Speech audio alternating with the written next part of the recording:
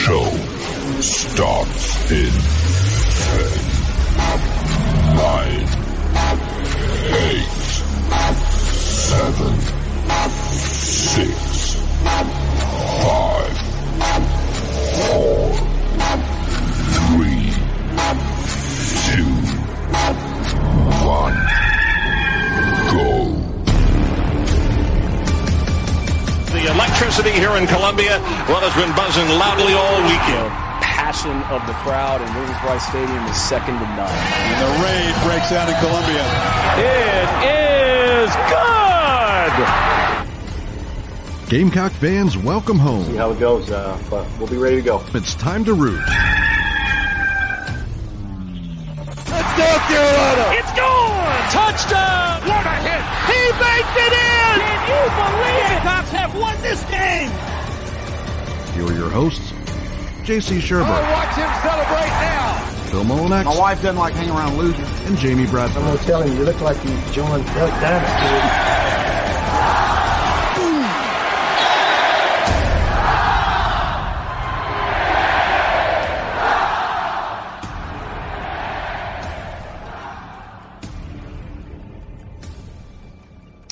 All right, greetings and good morning. Welcome aboard and welcome home. Inside the Gamecocks, the show live from the Signorama Studios, the preferred sign partner of Gamecock Athletics, and built by the Barndo Co., the barndominiumco.com, where you can build that dream home that you have been long yearning for as low as $160 per square foot if you're in the Carolinas, Georgia, or in Tennessee. Welcome aboard. JC is going to be joining us here shortly. He is in Columbia, and as you can see, he's there just getting some things organized before he pops in with Phil and myself. We'll take you until 1 o'clock today right here on Inside the Gamecocks, the show, part of the all-new Chief Sports Network. If you've not downloaded our app, you need to do it.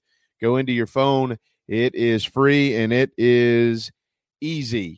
And you can take us anywhere in the world. Make sure you tell your friends as well, the Chief Sports app, and that houses us and JC and Morgan, and soon to be much more than that. Also we will be housing, I should say, in our program today, both Hale McGranahan and Mike Morgan for Power Hour, presented by Palmetto Medicare, coming up at noon. Hale will join us at 11:30.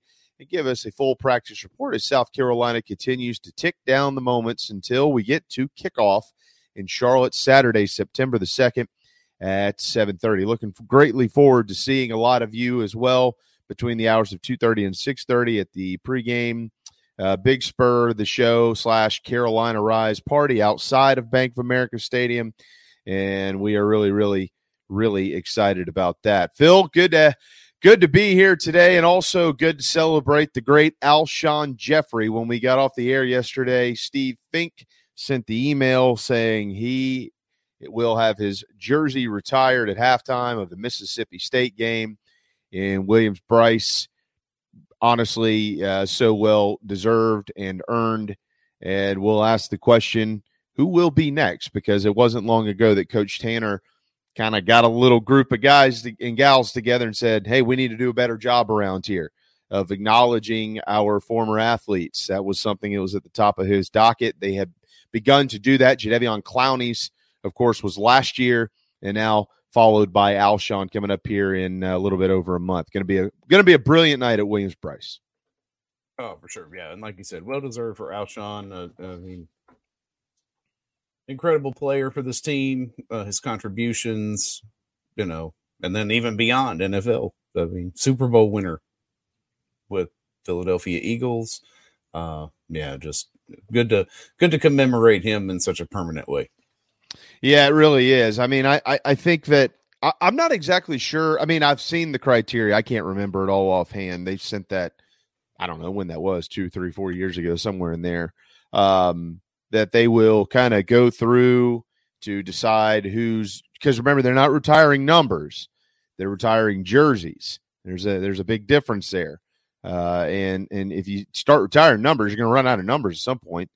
So they're not going to do that, but they are retiring jerseys. And you think there's been a lot of great ones, but it has to be more I think, than just, or it is more than just what they did in a South Carolina uniform. You know, when you think about football, Phil, I mean, that era is where that era turned out. Like, we will tell these stories to our grandchildren that we got to see those guys play. Jadeveon and Connor and Marcus and Alshon and Stephon and, you know, the DJ Swearinger, the list goes on and on. But the criteria to have your jersey jersey retired is more than just being a great football player at South Carolina. What did you do after that? And what type of human are you? The whole nine. There's a lot of stuff that really goes into it. But it's interesting to think about who that next one could be. I think somebody's already said Connor, and Howard said Sidney Rice should be next. Yeah, I could make a heck of an argument for a guy named Marcus Lattimore and Stephon Gilmore. You know, you could. There's. Well, they're going to run out of room, JB. Yeah, at some point in time, they're going to have to make the press box bigger, right? But I mean, what you have to be careful when you have the conversation is not just who is your favorite player. It's not about just who is your favorite player, right? Or who did you think was the best player? Like, who was it? Period. And you know, the four that I think just got mentioned are the first four that are pretty much probably always going to come up, at least at this point in time. Yeah. I wonder, is the plan only to do one a year? Do we know? I don't think that there is a plan to do any number in any years. I think it's just when they feel like the time is right, that they will, you know, they'll do it. So I'm not sure. Alshon is, you know, retired, and so that I wonder if that. Well, no, that's not true because Clowney's not retired, and his jersey's up there, so that doesn't have anything to do with it. I'll be honest. I think that the next one that will need to be acknowledged, it won't have anything to do with a jersey. It's Steve Spurrier, and you know they tried to do this years ago, and Coach Spurrier he declined. He said, you know, I think that this is just my personal thought on it. I think that Steve felt like he knew that was way too soon, the way that it ended. And, you know, leaving in the middle of the season like he did in 2015. And there were still some fans who were pretty frustrated by that. And I think that he didn't really want anything to do with that because he felt like he hadn't earned it. And but as time goes on, you know, the dust settles. That's over. You know that, and he would be at the top of my list because none of that Jadeveon Clowney, Alshon Jeffrey, any of the other players we're talking about, I'm quite confident that most of them are not at South Carolina. If not all, if he's not here. And what happened during their tenures do not happen if Steve Spurrier isn't here. No, I mean, he was the straw that stirs that drink, right? So, I don't know. I put it at a couple more years, though. 2025. 10 years removed, you know, that way. Getting old, I think the old ball coach will still be kicking around. Well, I think at that point he'll be right to come on home. Yeah, and I agree with that. You know, it's amazing because Coach Spurrier is still such a fan of South Carolina football. And, you know, he can't openly just come out and tell you he's pulling for the Gamecocks, but he does until they're playing Florida. Then he pulls for the Gators. And you know, it's just like he pulls for Duke. And, yeah, so I just he's the one. Now, what is that? You know, is it the Steve Spurrier sideline? Is it Steve Spurrier Field? I don't know. You know, I don't know what they'll do. Is it just acknowledging him somehow in the ballpark somewhere? I don't know. I don't know what it would be. I like the field naming. I would be okay with that. Yeah, I mean, the one Spurrier thing field at Williams-Brice Stadium, I think. You know, hey, yeah. Why not? Yeah. I mean, you don't have the greatest era in the game without the man. And Absolutely. So you got to do something. I 100% agree with that. I know that there are still folks out there that hold animosity towards Steve, and they hold it towards Coach Holt. Pretty much every coach that ever leaves, and we know how many people can't stand Will Muschamp. We know how many people can't stand Brad Scott. Of that entire group, there's only one that I really, from what I understand, he's actually a really good guy. But Coach Scott, when he left, and then going up to Clemson, and him letting them carry him off their shoulders, and and this debacle of Williams-Brice, that was just rubbing it in the face, and he was doing a lot of dirty stuff behind the scenes. Muschamp's done none of that. Not saying I'm not like in big time support of. I'm just saying, of all the coaches who have been here and have left, and you get the fan reaction, and generally it's negative. There's really one of that group that deserved it, and that's Coach Scott and what he did. But like, Steve isn't here if it's not for Coach Holtz. I mean, this program was the laughing stock of college football, and for whatever reason, Lou Holtz thought, well, you know what? I was there for a year or whatever it was, a year or two in the 70s. I think I could probably get back there and help him get going. And he shows up, and that first year is total rebuild mode, and then he turns it into pretty much the two best back-to-back years you've ever seen. And then it didn't end well for him either, but he had left it on solid enough ground where Steve Spurrier thought, you know what? South Carolina looks like a good place for me. So, I'm so thankful both those guys ended up being head coaches at South Carolina, even though it didn't end the way that everybody wants it to end, but it rarely does. And so at some point in time, somebody will force Coach Spurrier to get in the car and drive up and be acknowledged in front of 75,000 plus fans at Williams-Brice Stadium. JC is back for the first time in forever, and we're glad to have him. He's in Columbia. And JC, we were just kind of recapping the fact that Alshon Jeffrey's jersey will be retired, kind of speculating on who might be next somewhere down the road. But I mentioned to Phil, above all else, at some point in time, it's going to be time to make sure that Steve Spurrier is acknowledged every time you walk into Williams-Brice Stadium. What's up, man? Yeah. Well, I agree with you there, Jamie, completely. Sorry it took so long. I actually got here, got all set up.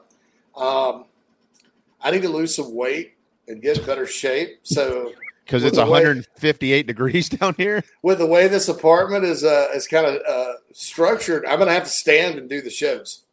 All right. So I'm going to work off some calories here, folks, while I'm talking to you guys and all that good stuff. The train, if those of you familiar with 5 Points, the train just came by. So there'll be some very Columbia-esque things as we go through this journey here at Studio South. But look, I think this, guys. I think that when you talk about – we always talk about what the athletic department does wrong a lot. And I think this is one of the things they do right.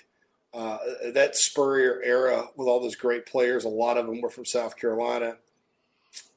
All those guys, are among the all-time best players to ever play here. They not only did it in college, they did it in the pro level. You can say what you want about Clowney maybe not playing like a first-round draft pick, but I think there's reasons for that, including, a sort of undisclosed leg injury heading into the draft, and also the fact that Houston, Texas didn't know how to play him. I had as much to do with it as anything. But, Alshon Jeffrey, Super Bowl champ, great player for the Bears and the Eagles. I think look back at the history of this program, with the exception of baseball, it's gone through constant churn, reinventing of the wheel, crapping on the past, whatever. It took how many years for Dave Odom finally to get the guys from the McGuire era in men's basketball back together and honor them? Sure, they retired Roach's jersey or whatever. This seems to be a very focused effort. It's going on about 10 years since that era ended to get all those guys honored. And I think that's great. I think that's great for any program to do. I think it's important because, you talk about tradition or lack thereof. Tradition sells in recruiting. Tradition is what you build upon when you're building a program. And those players are all part of that tradition. And Alshon, man, he could have gone obviously to the bright lights of big city of Hollywood. He was actually committed to SC for a while the Trojans were rolling with guys like Mike Williams, who was kind of his type of receiver. And he elected to stay home and play for the Gamecocks, and was a huge part of a lot of really good teams, and a tireless worker. I picture him in my mind now running routes after practice, because I was here covering the team at the time, and at every practice he would stay after and work on that. So happy for him as an individual and a person, and proud of the University of South Carolina for recognizing one of their own. Yeah, there's no doubt. I mean, he deserves it, and I personally think, not to move on from Alshon, this is his moment, and can't wait to celebrate it here in just a few weeks at Williams-Brice Stadium. But for the sake of having something to discuss while we're on the air, when you think forward about who might be next, who are they going to throw around up there inside of the building at South Carolina, inside of the Rice Athletics building, it's hard for me to look past right now. I think Stephon would be at the top of the list because of what he's achieved in the NFL, the awards that he's won, what he achieved while he was at the University of South Carolina. I mean, when you look at the comparables, I mean, just they're kind of laying the red carpet right now for what it looks like. Look at Jadeveon, look at Alshon. They achieved it in college. They achieved it for an extended period of time at the pro level. Who else has done that? It's Stephon Gilmore. I kind of almost feel like he's teed up to be the next guy. He may very well be based on those criteria. I would go with Marcus Lattimore, though. And I'll tell you why. Marcus Lattimore made more of a direct impact on the program than any of those guys. Marcus Lattimore also ended, sadly, his football career on this football field at Williams-Brice Stadium. Yeah. South Carolina retired the number and jersey of a player in the 50s that died named Steve Wadiak. Now, Marcus didn't die, obviously, but you talk about somebody that kind of gave his all and had such a big impact on the program. I don't know if Marcus wants that, to be honest. Yeah, I don't either. So that may be an issue behind the scenes or whatever, but I think him, Connor Shaw, Stephon Gilmore, Melvin Ingram, those would be my next four. But I tend to agree with you, man. Gilmore, he's another one of those guys. Could have gone anywhere, stayed at home. Carolina beat Alabama on him. And that kind of seems to be a trend as well. Like, the guys, because Clowney, obviously they beat Bama on him head-to-head, number one player in the country. Beat Bama on Gilmore, beat SC and Lane Kiffin at Tennessee on Jeffrey. So, yeah, maybe that's what it is. I mean, of course, Marcus could have gone to Auburn or Penn State and all that too. But I think that's very helpful to the current regime. And they don't need any help recruiting in the state right now. I mean, they're kind of mopping up. But, you show that to people, when you get a guy that comes along that maybe, it's a little tougher to keep him in because he's got Georgia and he's got Bama and he's got Ohio State, and these guys. Of course, Cam Pringle had all those, but they look at that and they go, hey, I love this place. I can stay right here and achieve my dreams. And one day my name will be up there on the stadium. And I'd like to see them eventually, guys, have a big ring of honor all the way around the stadium. It used to be Carolina probably didn't have enough players to do that, right? Enough like legit All-Americans, All-Pro guys. But the Holtz and Spurrier era both kind of changed that. So I think that's it's tremendous. And, like I said, many, many times we talk about what the athletic department isn't doing right. This is one thing that they definitely are. And as someone that, follows this stuff, been following this program since 1986, it makes me very, very happy that these guys are getting recognized as soon as really, it's sort of kosher to do. 10 years, most of their NFL careers are at the back end. I think that's great. Yeah, I remember a few years ago when Coach Tanner spoke about this, and I guess it's probably been more than that. It was probably back in 2016 or 17, somewhere in there, because this was a point of emphasis that he had kind of brought to the table and saying, hey, look, we need to do a little bit better job around here acknowledging the great athletes. And I think that was kind of on the heels of, that whole push to put his number up on the wall at Founders Park, which at the time I think was still Carolina Stadium. And if you remember, Coach Tanner was kind of shaking his head like, I won because of my players. And I get it. Y'all can all thank me all you want to and give me all this, whatever. But I won because of my players. I didn't play the games. My players did. And so it kind of got it spinning to where we need to do a better job collectively, amongst the university. And, of course, this year on the baseball side, Kip Baltnight has had his jersey retired. As a matter of fact, Alshon, when it does get retired, it'll be the 10th jersey retirement for South Carolina since 2018 and the 23rd overall. So almost half of them all time have happened in the last 5 years. You're talking about Earl Bass and Kip Baltnight in baseball, Trinity Johnson and Joyce Compton in softball, Mickey Barber and now, of course, Dawn Ellerby, who we had on our program not long ago from women's track and field, Terrence Trammell from men's track and field, Olympian and Hall of Famer. I remember Clint Mathis, who played soccer for the Gamecocks. They've all had their jerseys retired. And now you've got to go along with Jadeveon last year, Alshon this year on the football side. So it has been a kind of a university-wide push. It's not just about football, which is great, and it shouldn't be. It should be about every sport. But clearly with football, that's going to be the one that gets the most recognition because there's 75,000 people that'll sit in there and watch that ceremony when it happens at halftime next month. Yeah, I mean, there's a lot of men's basketball guys. I mean, I go back to like the 80s and Barry Manning, JoJo English, Joe Rhett in that era, and then through the Fogler era, obviously Mackey, Watson, maybe Larry Davis, if he was here long enough, Carlos Powell through the Odom era, Devin Downey from the Odom and Horn era. Devin Downey, pound for pound, was probably the best player to play men's basketball in South Carolina. He was sick. He was ridiculous. Yeah, he was sick. So he was. I grew up loving Melvin and Larry and BJ like that. Those were my guys. That group there, them, William Gallman, Ryan Stack, Bud Johnson. That whole mid-late 90s group that played at South Carolina. Those were my guys. Loved watching them play. And then when you saw Devin Downey play, and you were like, I don't know if I personally, because I wasn't around in the 70s, and I know people would have a disagreement with what I'm about to say, and that's totally fair. In my lifetime, I had not seen anything like Devin Downey in that uniform. Yeah. And Sedarius Thornwell is going to have his. Well, he has to. Yeah. I'd name the court for Sedarius Thornwell right now. Yeah. At some point in time, Colonial Life from Arena. Yeah, and at some point, Frank Martin will be back, and that's so.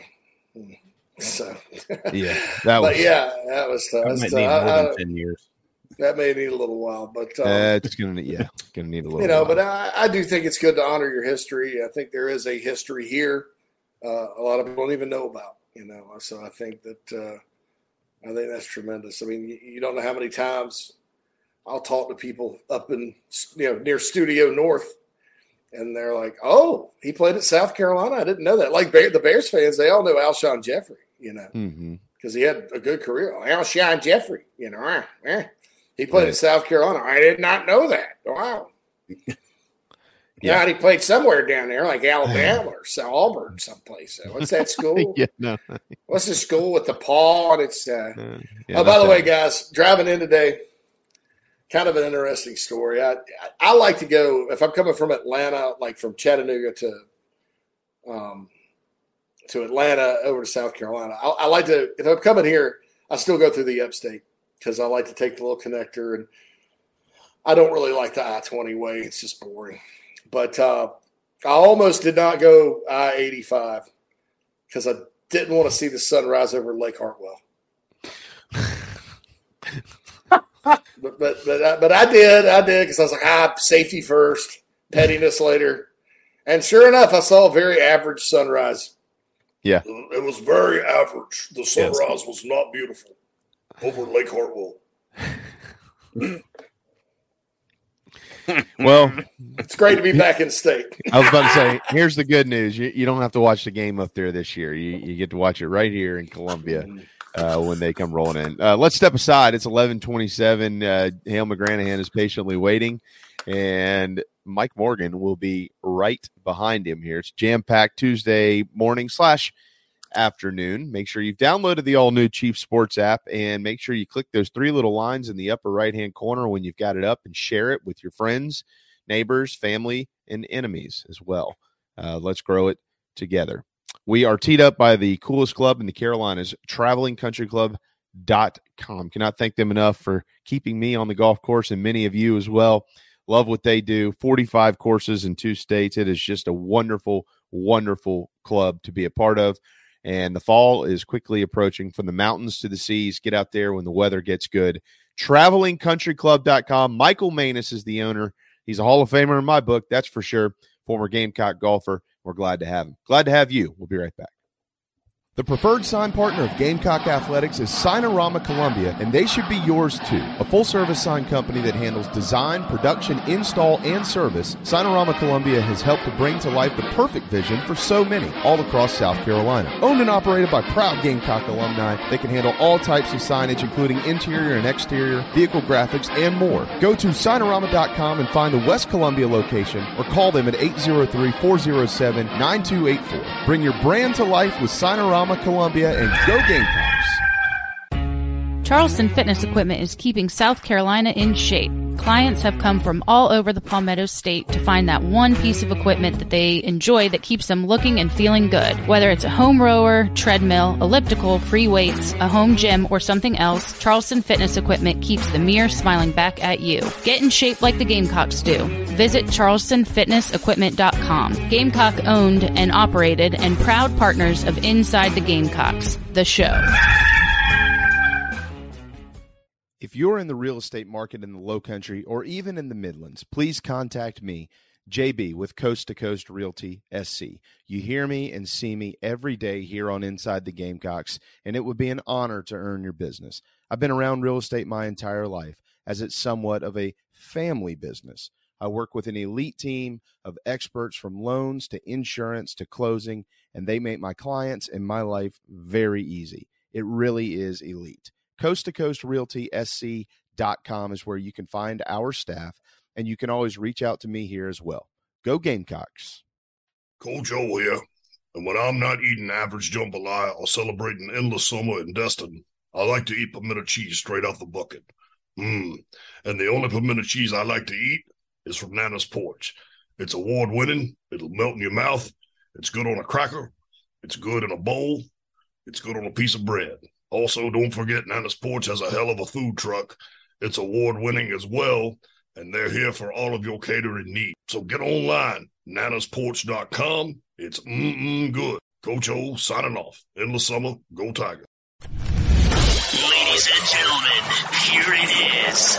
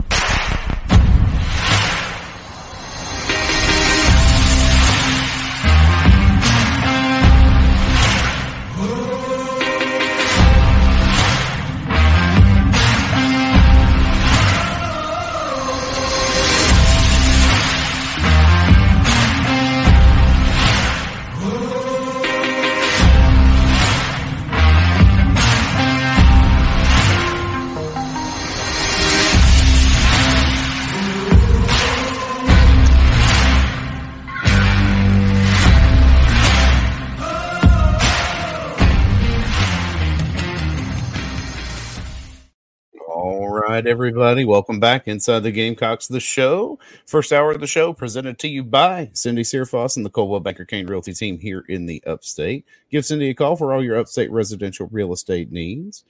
if you're interested in that average Hartwell sunrise that JC was describing to us this morning. Should be happy to help you. Give her a call, 864-414-5271. We are joined now on the McKellar Enterprises guest line by none other than Hale McGranahan. Oh, Hale, when I saw your name there earlier, it just said Hal. I was like, did somebody screw up your name in a presser or something again? But it's back to Hale, I see. I guess that was me who doesn't know how to spell my name. That's all right. Neither is JC. Well, it must be a big spur thing. No, the jersey's still at the embroiderers. See? I'm like, how long does it take to add an R, lady? Isn't Hal the computer from 2001? Yes. Hal, like Shallow Hal? Yeah, Shallow Hal. That was a hell of a movie, too. I thought that was a great movie. Oh, I enjoyed it. Yeah, it actually had a good meaning at the end. Hey, guys, we got a list that got it right. Leave it to the Mannings, of course. The Manning Award watch list, which is sponsored by the All-State Sugar Bowl, has included in their 33 quarterback Spencer Rattler. That should not be a surprise, but for whatever reason it is, because he hasn't received a ton of recognition thus far. But with that award watch list out, the two top games, at least on paper, going into the first real weekend of the season, September the 2nd, have four names on it going against each other: May and Rattler, and then Travis and Daniels in that LSU-Florida State matchup on Sunday night. So there you go, Hale. Spencer Rattler has made somebody's list. It's nice to hear. Yeah, congrats to him. I guess he's ready to go pro now. So he's teed up for it. I mean, do you think that's been driving him? Does he pay attention to that at all? Have you had a chance to talk to him? As far as like the Drake May hype and that type of stuff, or and the lack thereof for himself as well. Yeah, I would think so. It's probably kind of a natural thing for him to be able to look at if he's needing an extra little push in a workout, or giving himself another reason to roll out of bed early in the morning to go to a workout. Maybe that can help him out a little bit. But I think he's pretty good at being a self-starter, and you know, he's here for a second year, so I think there's enough motivation, you know, beyond all the talking season hype and that stuff. I think he's pretty motivated, all things considered.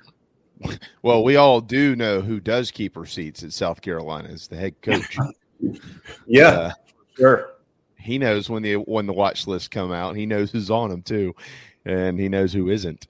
And but this one's got Spencer. All right. Got another scrimmage coming up this weekend, Hale. The big talk over the last, I don't know, what do y'all think? 48 to 72 hours really has been certainly headlined by Juice Wells.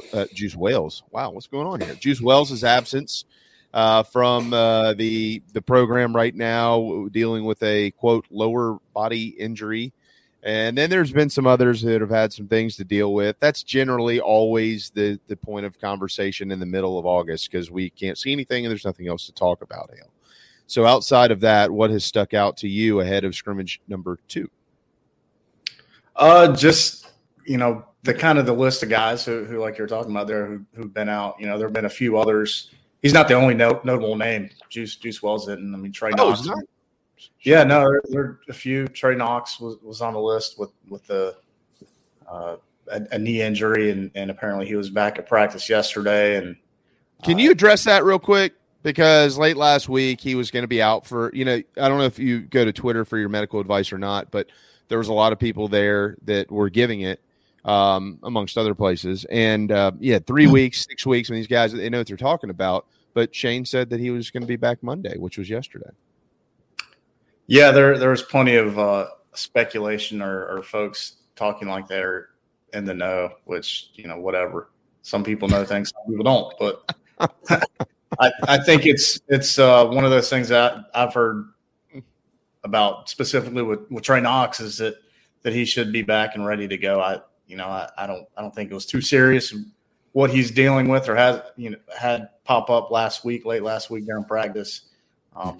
But I as far as I know, he should be ready to roll for the North Carolina game. Whether or not he'll be 100%, I don't know.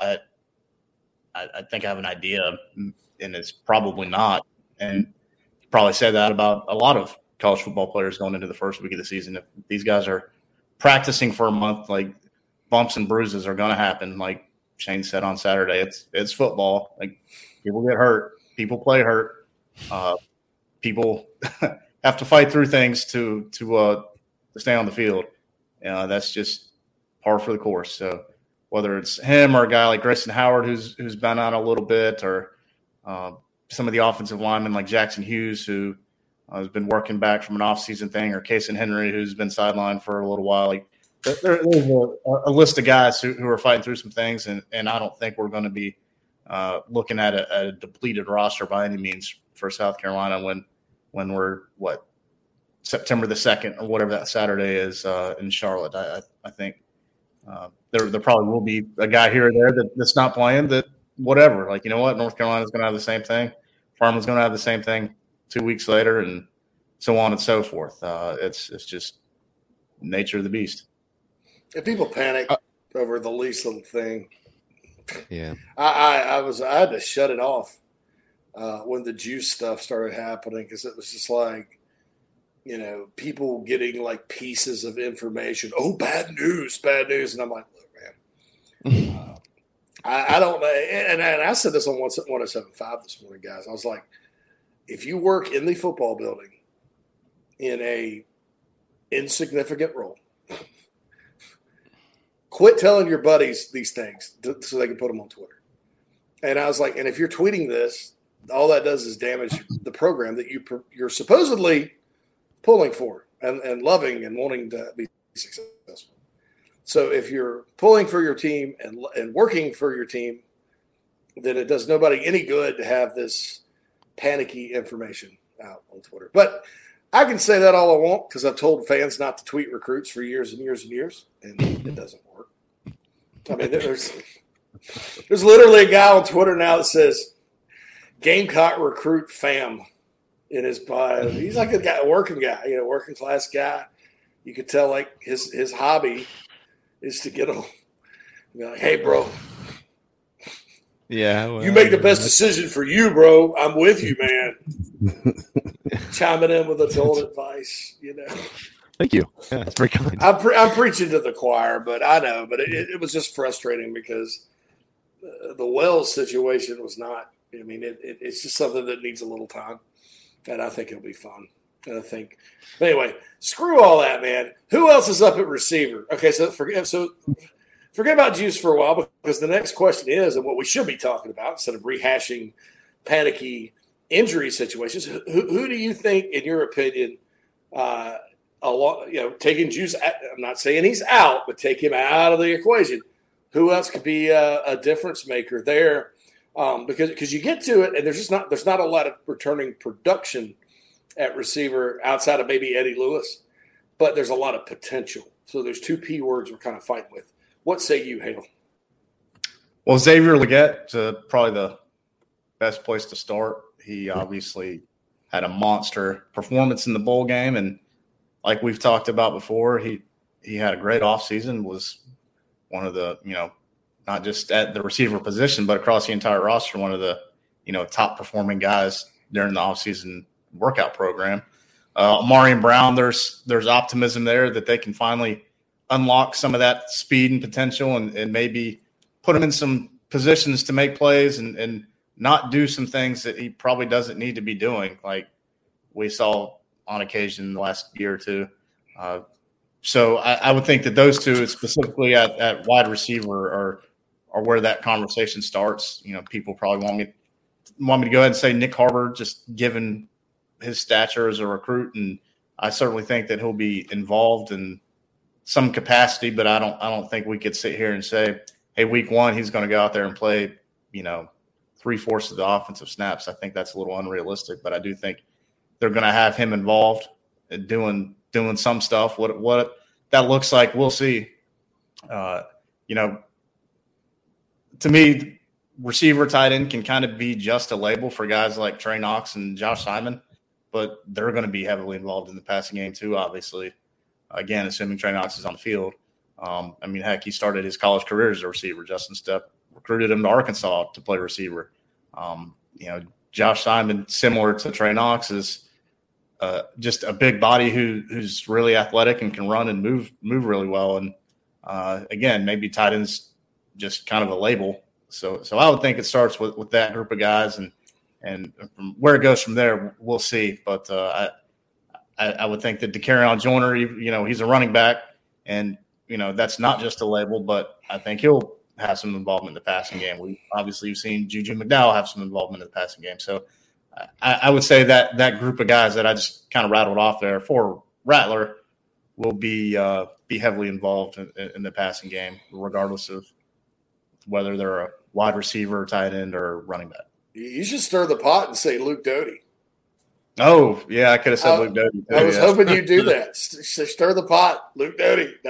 I think I don't know. Some, and I haven't always heard this, but I have heard some decent things about Omega Blake this time around. That maybe the light's coming on.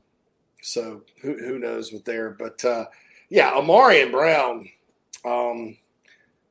Just like a lot of guys the last 2 years, I never thought they did what they needed to do with him, which is chunk it down the field and let him run under it. Mm-hmm. I mean, the one time they did it, the Arkansas game last year, which is the one game they went downfield. I mean, they just didn't connect, but eventually it's going to connect. Hale, don't you think? I mean, seven times or seven touchdowns as a true freshman. So I don't know.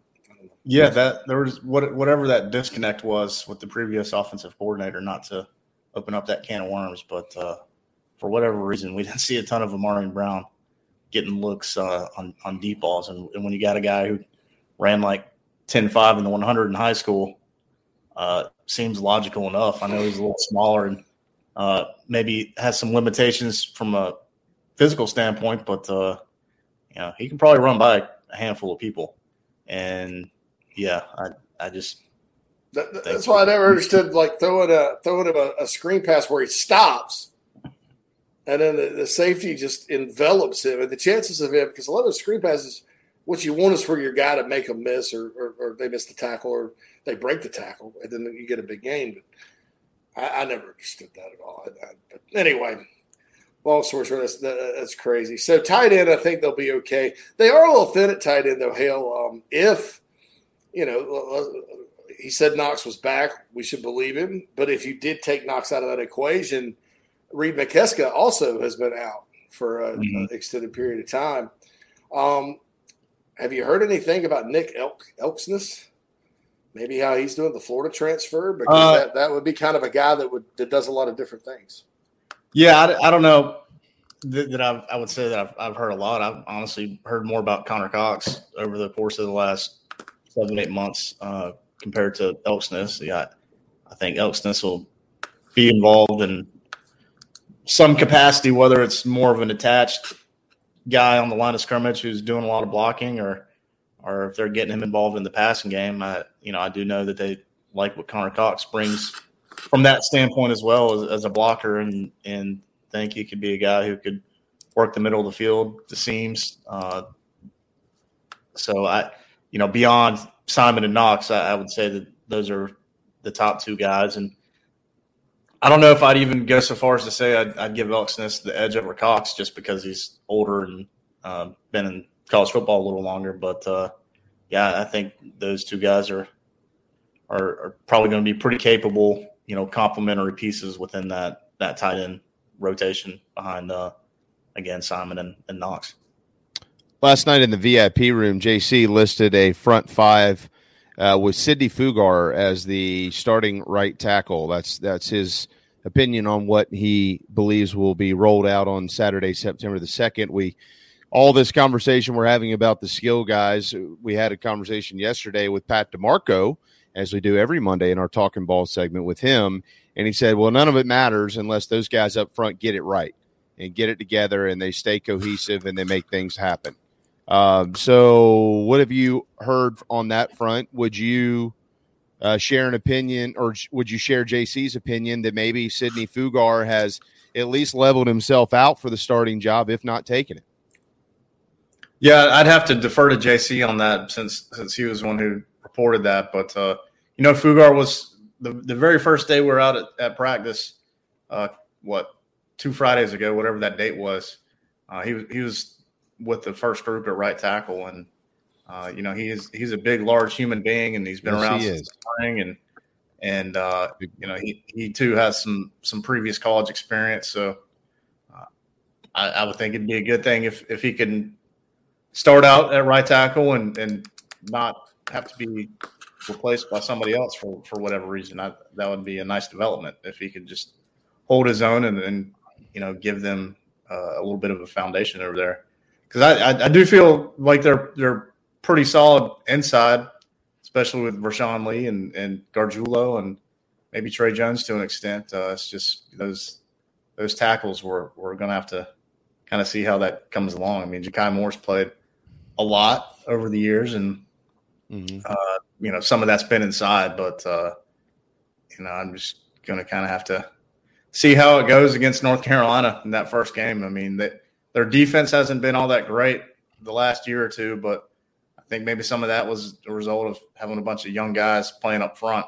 On their secondary was garbage as well, but had a bunch of young guys playing up front, and they're talented. Like there are a lot of these guys who are playing in that front seven for North Carolina who were offered and recruited by the previous head coach here at South Carolina. And say what you want about him, he was pretty good at evaluating front seven players. Just look at some of those defensive linemen who have been here at South Carolina in the past.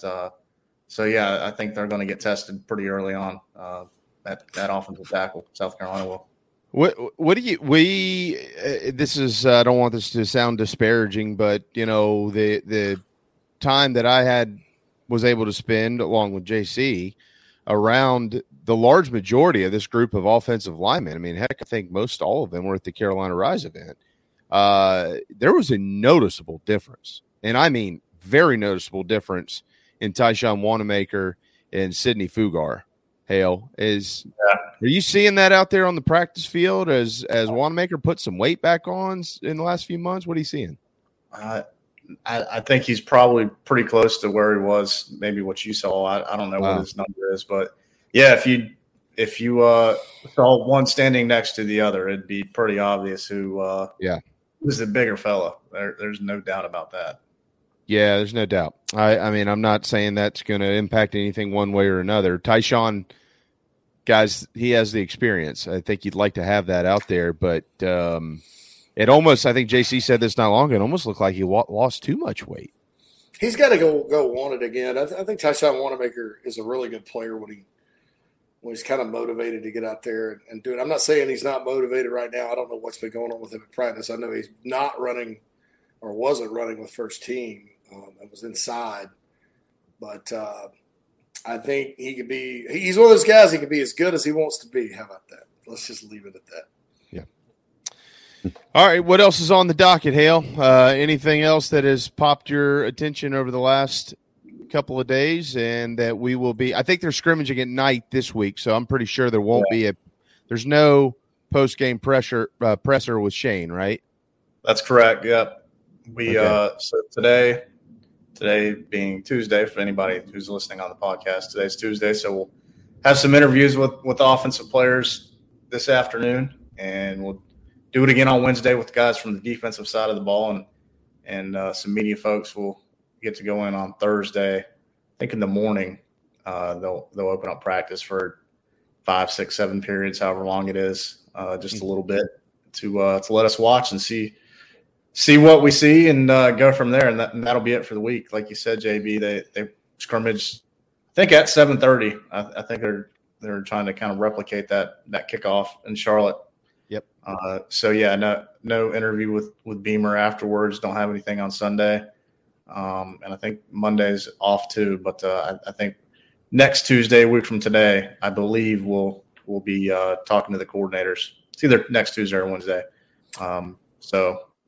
Hopefully we can get some behind-the-scenes stuff, me and JC and Whittle and Tony, and have it for our members at the Big Spur. We try to do that this time of year, which obviously was the case with the VIP room last night and some of the other stuff on the site. So we'll certainly effort to do that again over the weekend and early next week as we get closer to real football. All right, 1 minute.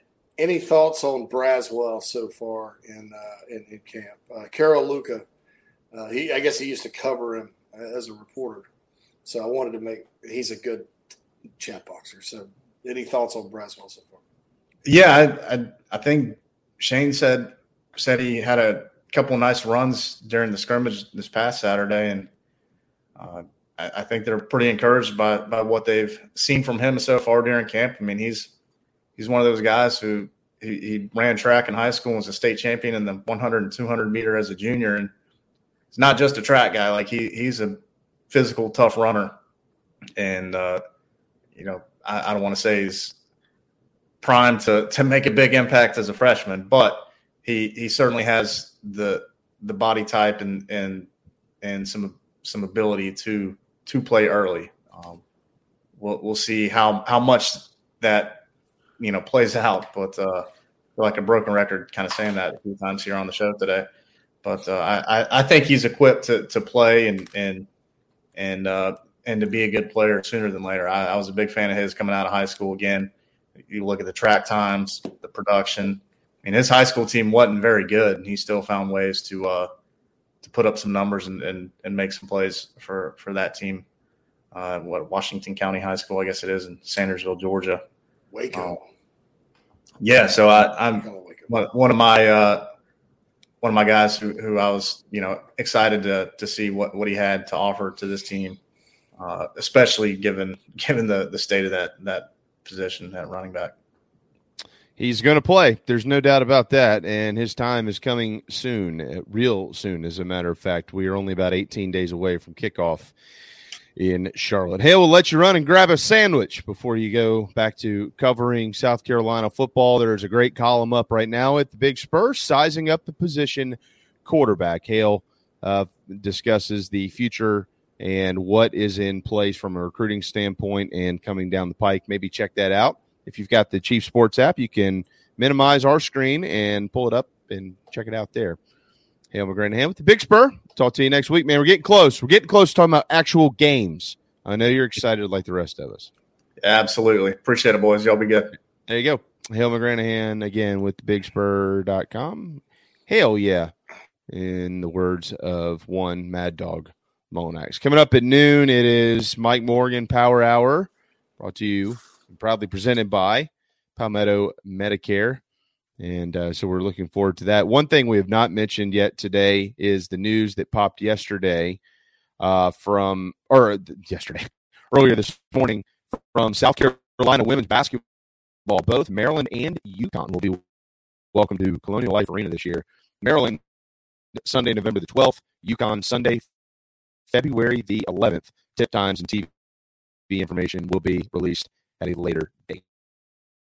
I think that UConn game has been sold out every time they played in Columbia. So I anticipate it will be again. And probably the Maryland game too. So I'd be shocked if both weren't.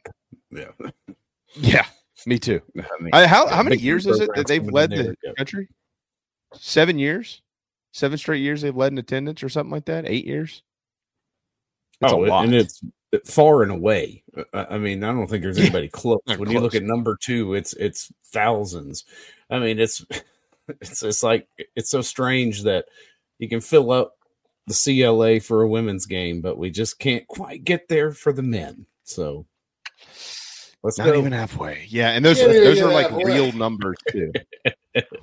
That's not a fair comparison, I know, but it's the truth. Yeah. I'll mention this real quick too before we head to a break because we got to quickly double before we get to Mike. Hale mentioned that after the scrimmage Saturday night, no Beamer, there will be no media on Sunday, and there will be no media on Monday either from the South Carolina coaching staff or its players. But on Tuesday, there will be a Shane Beamer press conference at 1:30. That's basically the first official Shane Beamer Tuesday presser of the year. They're on Tuesdays now at 1:30 p.m. And then on Wednesday next week, that is also the first Shane Beamer Carolina calls. They'll be on Thursdays during the season, basically starting the following week, heading into game week. But next week, it'll be a special on Wednesday at 6 p.m. at Backstreet's Grill in Columbia. So they'll take Sunday and Monday following this weekend scrimmage to kind of get some things planned out, leveled out, ironed out, and then they will begin to kick it into gear as far as their weekly media rotations, and that's what it's going to look like. All right, we will step aside. We are painted garnet and black by a couple of painters. LetMePaintSomething.com. If you or someone you know needs employment, and you live in Georgia or in South Carolina and you can paint, or maybe you can't paint but you want to be trained how to do it, LetMePaintSomething.com. Call this number, 803-522-6832. They pay well and they treat you well, and if you're a Carolina fan, you'll really enjoy it because that is a Gamecock-owned and operated company. Tristan and the Still family are absolutely wonderful, and they'll paint anything and everything all across the state of South Carolina and all across the Peach State to our west as well. Mike Morgan up next right here on Inside the Gamecocks, the show, part of the Chief Sports Network.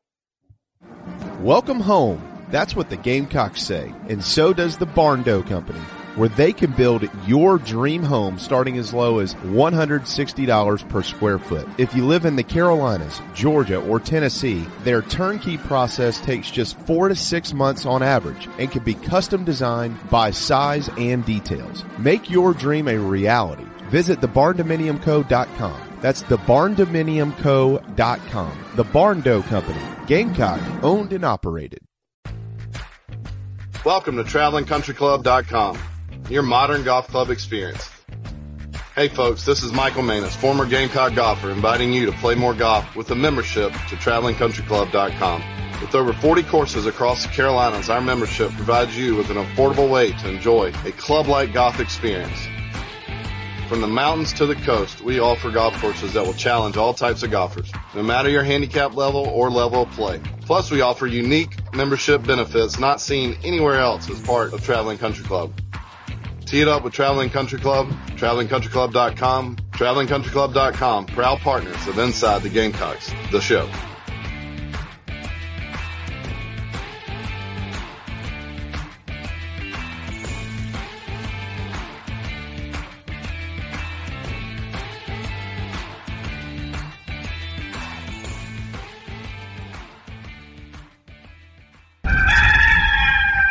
Hey everybody, this is Mo Copper from Carolina Football.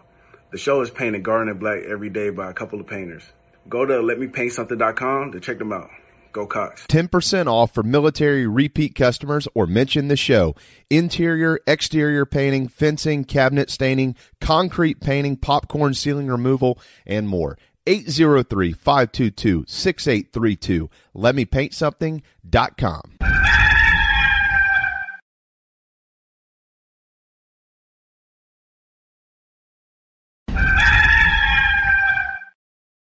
Just as your State Farm agent combines good neighbor service with surprisingly great rates, you can combine your home, auto, life, or small business insurance with Tony Pope State Farm Insurance today. And guess what you'll get? That's right, even more good neighbor service with surprisingly great rates. In fact, Tony Pope State Farm is your go-to agent anywhere in South Carolina, North Carolina, or Georgia for the service you deserve at the price you want. So try combining your home, life, auto, and or small business insurance today. Tony Pope State Farm has been in business for more than 30 years and can handle anything you need in the tri-state area. Once again, Tony Pope State Farm will help you mix and match perfectly. Call 843-851-2222 or visit TonyPope.com today. Like a good neighbor, State Farm is there. Nana's Porch, nanasporch.com. At Nana's Porch, they cater weddings, parties, and all kinds of special events. Their meals are served buffet style. In seconds, they're encouraged. Plus, they can bring their mobile food unit to bring on-site and serve your guests as a unique alternative for your catering needs. Inquire about rentals as well. nanasporch.com. Find them on Facebook, Twitter, and Instagram. 336-259-7550. If you're on Medicare currently or approaching eligibility, it's time to enroll in a Medicare plan that meets your needs. Palmetto Medicare is here to help you through the process. Palmetto Medicare's owner, Brian Spencer, and his team of experts are here to assist you. Learn about the benefits and enroll in a plan that will cover as many of your medical costs as possible. Some of the advantages of Medicare health plans may include variety of plan choices, increased benefits, lower premiums, and more. Give Palmetto Medicare a call to discuss your insurance and help get the exact coverage for your needs today.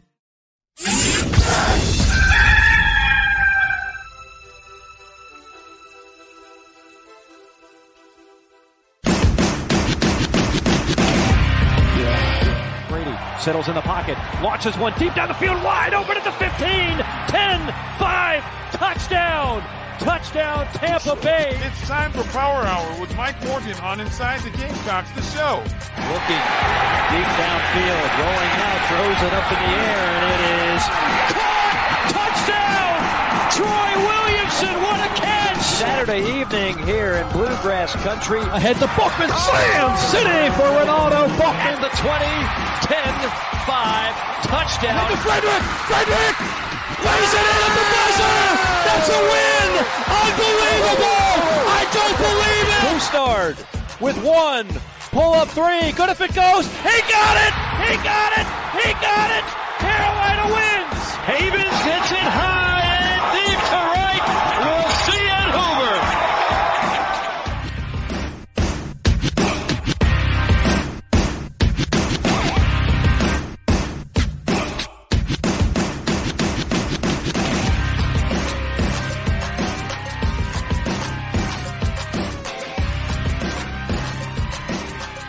Guy's pretty good. Yeah. He's done it before. Was that Lowell Galindo? I'm just kidding. Lowell Galindo isn't he with the Longhorn Network? If JC's referring to what I think he's referring to, well, I don't know if he is or he isn't, but so Lowell Galindo, yeah, he's with the Longhorn Network, the soon-to-be defunct Longhorn Network, and my first ESPN game was 2009, and it was at South Carolina, and it was on, I think, ESPNU, and Lowell was back in studio, and he kept calling me Michael Morgan, which is like, what my mom would call me when I'm in trouble. So that went on, and finally and it's my first game. I mean, I don't know who to tell or what to say, but it's Mike. It's not Michael, but no, it's not.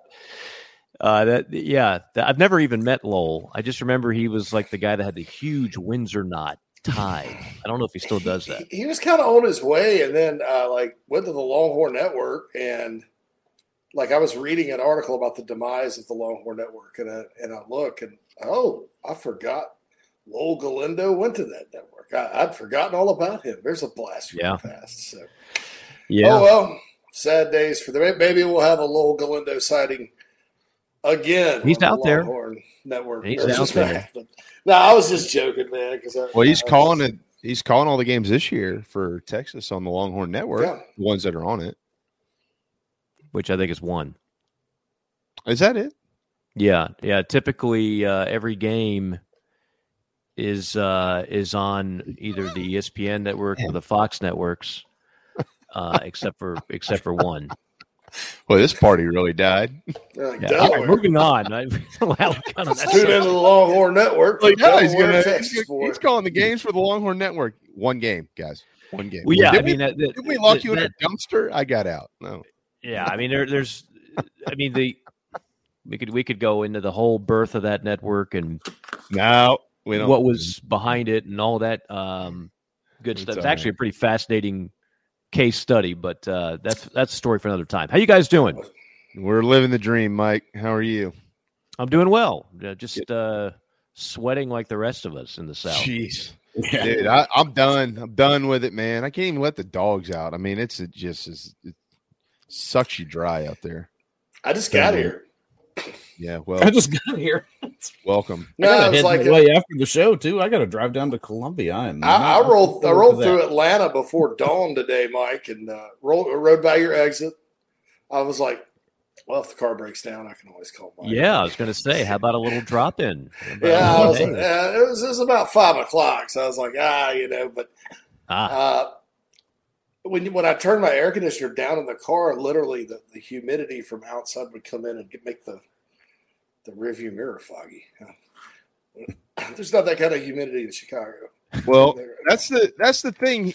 That's what sucks right now about being on the coast. Like, I know it's hot in the Midlands. I know it's hot in the upstate and all these other places. But here's the thing: at night, at least it's getting down like into the low 70s. Last night at 11 o'clock, it was 84 degrees, and you walked outside, and it's like somebody stuck a blowtorch in your ass. I mean, it was ridiculous.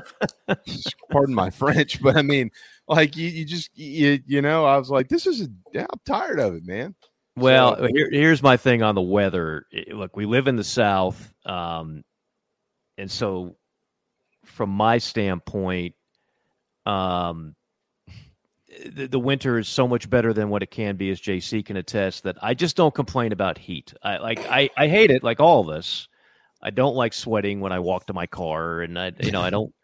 It's when I walk my dog, like you said. I mean, it's rough, but I know the alternative. I also know that it's not going to get any better. You can sell. This is just my theory. Don't anybody get too sensitive. You can sell 100,000 more electric cars, and we're still going to have a whole lot of heat in the summer in the South. Yeah, it's not going anywhere. That's why.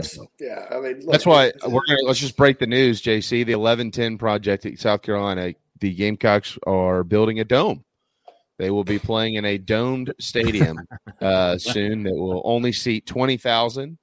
And 15 of those 1,000 will be box seats. With all the technology, this is what I've always wondered. I know we have retractable roof stadiums, but I would think about this every time there's a rain delay. Could we not just invent like a temporary roof that, like, I don't know, you can hit a button and it pops up, and then shoot some, if nothing else, blocks the sunshine if it's too hot on a particular day, and avoids any rain, or for that matter, lightning delays. We have such technology. We can't do that. We can't get that done. I'll bet they could. Probably could. I think it would just cost a bunch. It's like a force field. Yeah. You guys remember Super Friends? Yeah, absolutely. They made a force field, but there was a solar flare, and it ruined humanity. Superman was the last guy alive because he was stronger than everybody else, but everybody else was dead because it baked the whole Earth. And then some aliens came along and gave Earth a second chance. Oh, so it's pretty much. It's some of the media is telling us now. I mean, it's in the Bible, guys. Come on. That's right. That movie was foreshadowing for 2023. But Mike's right. There are some stadiums that do that. Like Major League Baseball's moved away from that to a certain extent. Like in Milwaukee now, they have a spaceship-looking. Used to be called Miller Park. It's called like American Family, blah blah blah, whatever now. Probably need to go back to Miller now. It's Miller time. That would be a good time to go back to Miller. It's Miller time. But I mean, it's like this big futuristic thing where the roof came in and out, and then people they stopped wanting it. I think one thing in the SEC that you have to keep in mind too is as hot as it is down south, it's always been hot or whatever. With ESPN, and Mike knows this thing, and I'll let him talk about it. With ESPN losing inventory, i.e. the Big Ten, what do we normally see? We get up in the morning, we have our kegs and eggs, we go to brunch, we do whatever, we start tailgating. And normally, it's Iowa-Purdue. Game day, we're sitting right to West Lafayette for the Hawkeyes. And then you turn to ESPN2, Michigan State's already up 7-0 on Indiana. And then on Jefferson Pilot or SEC Network, you have your one SEC game. I think now, that's competing with the big noon kickoff at Fox. The CW. I think, of course, the Gilmore Don't forget about the CW. Right. What if there's a Gilmore Girls Bowl? Live after divorce court. But a Wapner Bowl. There's a Jimmy Kimmel Bowl. Why can't there be a Gilmore Girls Bowl? I hope certain ACC teams get invited to that. Anyway, but you're going to see more SEC games kick off at noon. And during the warmer months, I don't know, man. I mean, I think the less of those, the better during the warmer months. But Mike, do you agree with me that absolutely because the inventory at ESPN, they don't have that Big Ten kickoff, and that's right. The Big Ten schools love kicking off at noon. Been saying this forever. People are looking at this 10, 15 years ago. Like if you're not on 7 o'clock on ESPN, then your game doesn't quote matter to the network. That's not true. Mike, explain it. Yeah, no, there's no. That's what Fox did. They saw the window. That's right. They said we can't compete with the nighttime windows, particularly like a really good SEC game. We're just going to take over 12 o'clock, and that's why you don't see Michigan, Ohio State at 7:30 because the numbers are astronomical at noon. You don't have to do that. You can just dominate. That's what their whole counter programming argument was. If you can't beat them, try something else. So we can't beat the other networks at night. Let's go ahead and try to dominate noon. But now what you're going to see with the other leagues, as JC mentioned, there's going to be more noon ACC games, Big 12 games, and of course SEC games. That's going to be where you don't have to watch because, I mean, we'll watch it because we're starved for football. So if high noon is Iowa, Illinois, you might get me for 15 minutes because I got no other options. You're not going to have to subject yourself to that anymore. That's not going to be the case. The 12 o'clock window is still very valuable. Is it as valuable as prime time? No. But, at the end of the day, it's still about what ratings you draw. And if you look at some of those really good, the thing is that college football fans, if it's a really good game and they want to watch it, they will go out of their way to watch it. And so that's whether it's noon, 3:30, 7 o'clock, 7:30, they will find their way to get in front of their TVs and watch that game. So noon is still, I mean, people bag on noon.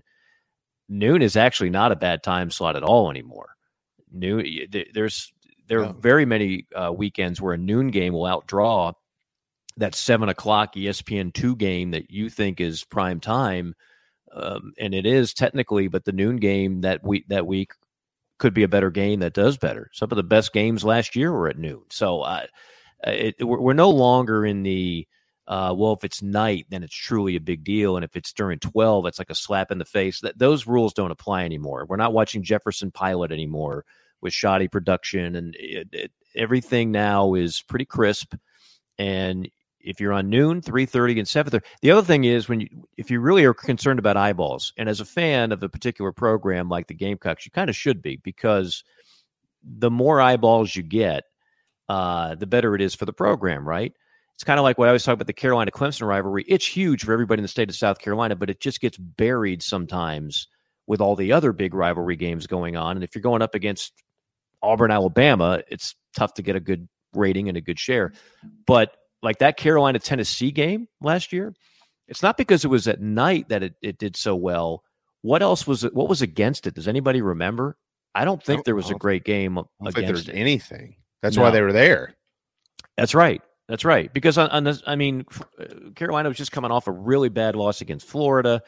I don't know what the point spread was. I'm assuming Tennessee was a double-digit favorite. 104, yeah.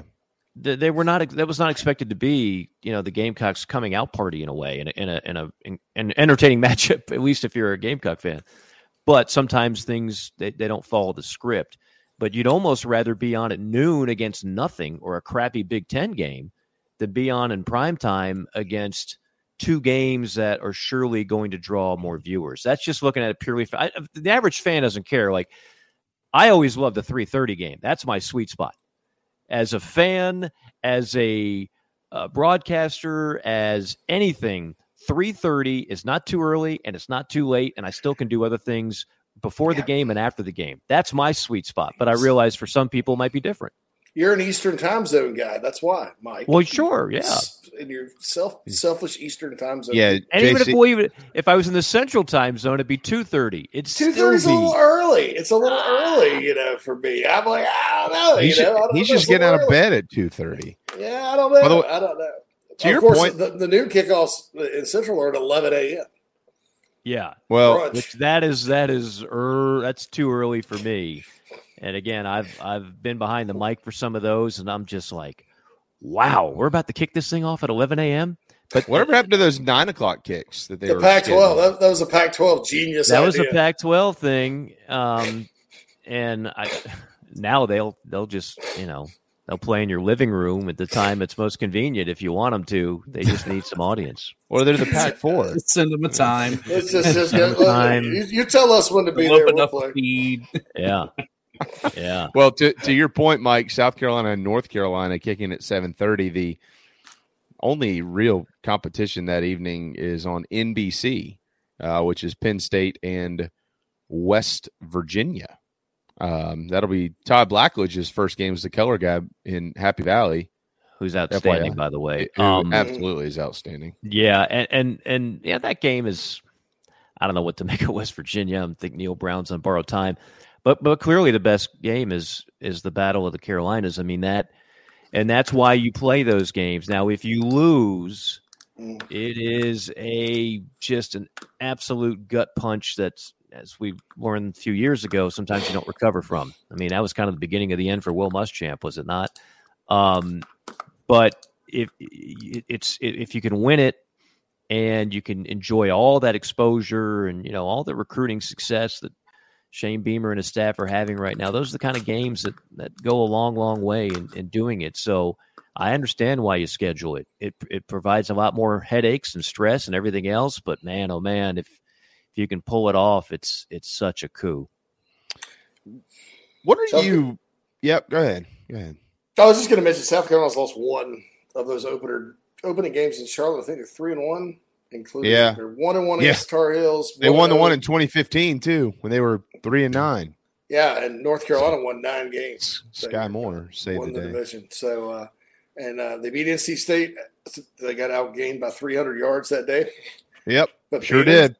Old Debo. And a wild one with one Lincoln Riley dialing up ball plays for East Carolina. They rallied from 17-0 down and beat ECU 56-37. 2011. First one of these. This is the last one, though, for a long, long time. There's nothing scheduled in Charlotte. The only other neutral they have scheduled is Virginia Tech and Atlanta in 2025. That's it, over there in the backyard of one Mike Morgan. I will be getting off on Mike's exit that Labor Day. Me too. I think I'm going to stay at Mike's house, JC. Save room from the hot tub for all welcome. Pile in at Mike's. Listen, yeah. I'll get an RV and we'll just show up like Cousin Eddie and the kids. And Mike, if he's just let him finish. Mike knows the story about when South Carolina lost to North Carolina in the opener. Oh God! I had just started dating Nat, and we go, and I'm like, I got to keep. Should you tell this story? Yeah, and so we went to Dive Bar in Buckhead because we had the watch parties there, and I kind of promoted it for my friend Zach, and it was packed.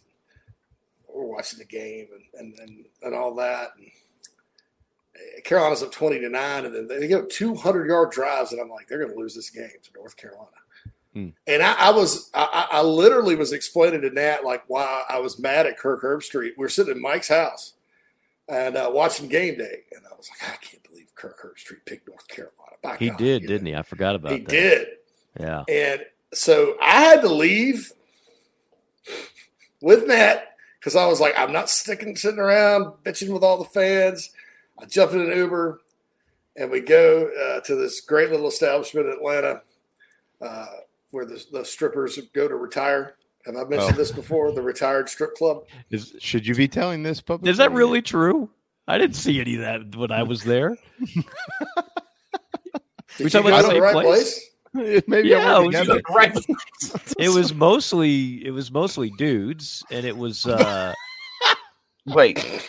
Like just younger. Crazy, are we talking about the same place, Mike? I don't know, man. the one where you knew the owner, who's a big. No, that's Dive Bar, dude. Oh, what are you talking about? I went to. Man, what's it called? Man, hold on. I'm gonna have to look it up. This is getting worse. Ken says Claremont Lounge. Claremont Lounge.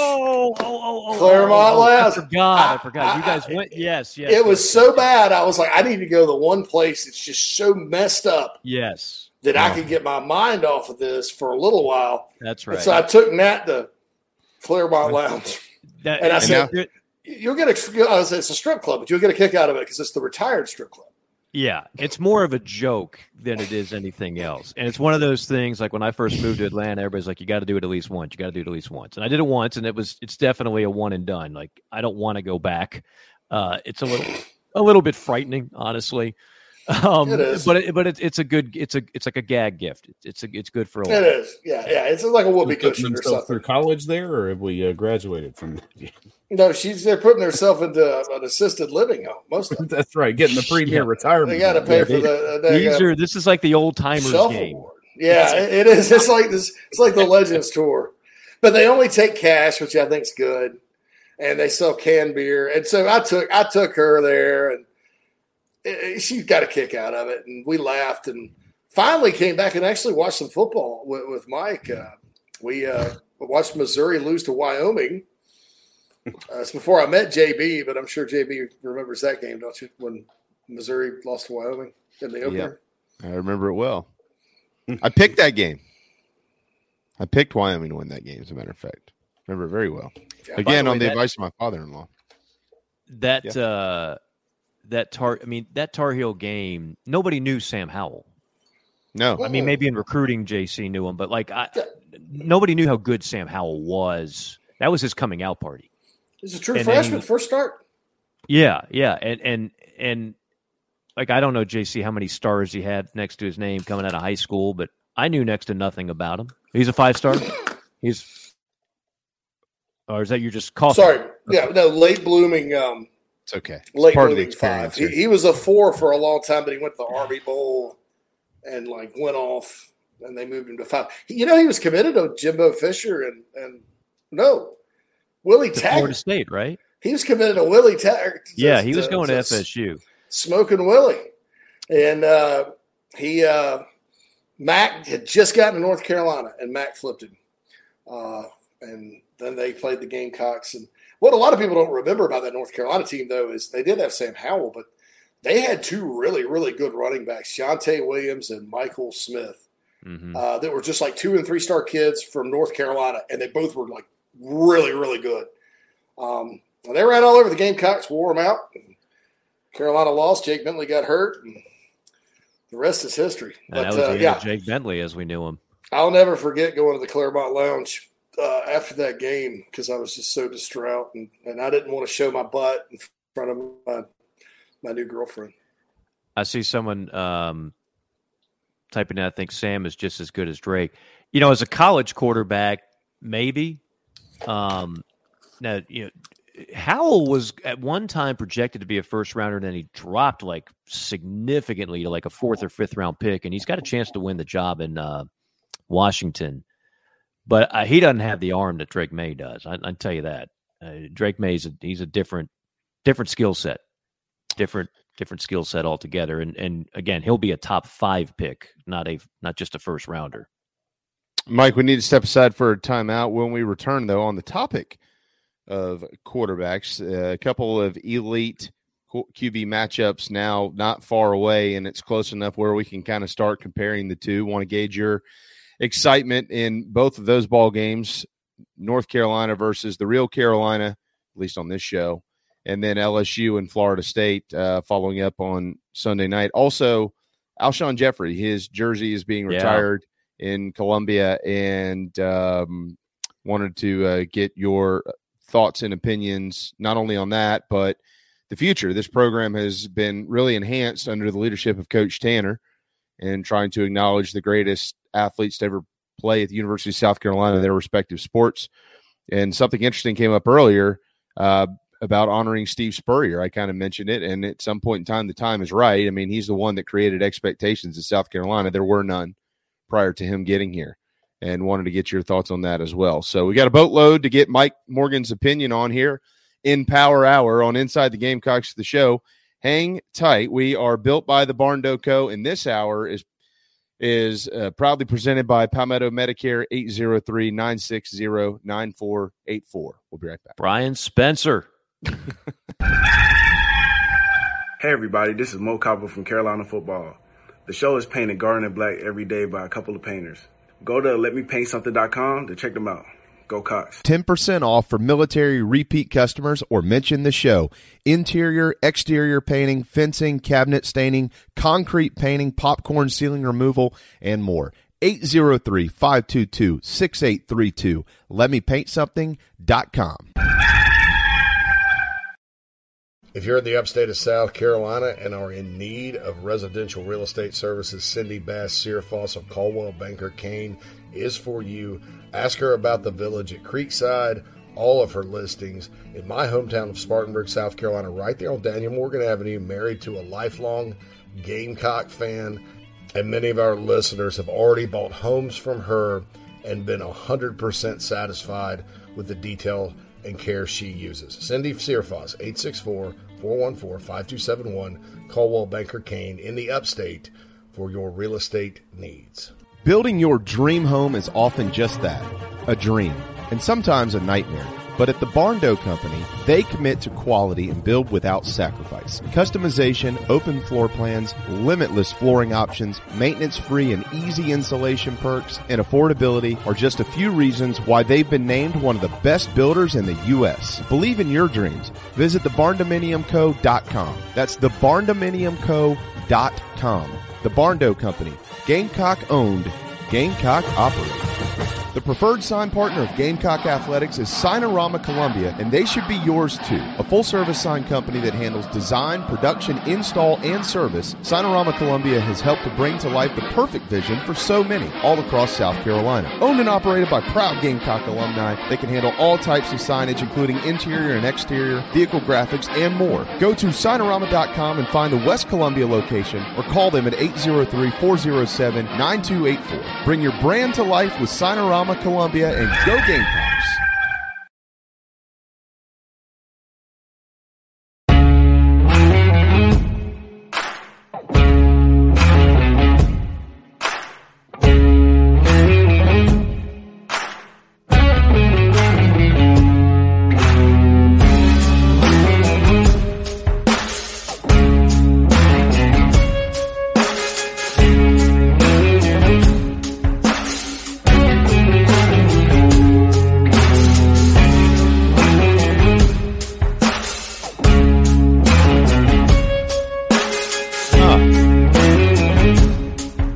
Guy is back from yesterday. So, we got this is where this is Bake. JC, allow Phil and I to introduce you to the gentleman who's supposed to be earning us some commission. We got you a new Big Spur member yesterday with this guy, and he also wants to donate to Carolina Rise. We won't take commission on that. We've heard what happens over the last few weeks. Yeah, y'all seem to frown upon that. I thought it was pronounced Baquet. Well, maybe it's Mr. Baquet. Who knows? He might be French. I don't know, but he's at least here with us. And yesterday we gave him our pitch. I think Phil's was a little bit better than mine. And then we had Whittle give him a pitch. He asked, should he join, another site or should he join the Big Spur? And so after the pitches, he signed up, and so we'd like what did we settle on, Phil? 40% of monthly? Fair enough. Yeah. Well, you know. 40% would be great. And we really appreciate that. Mike Morgan here. Or Billy Hoyle. As a matter of fact, we got Billy Hoyle in today till 1 o'clock.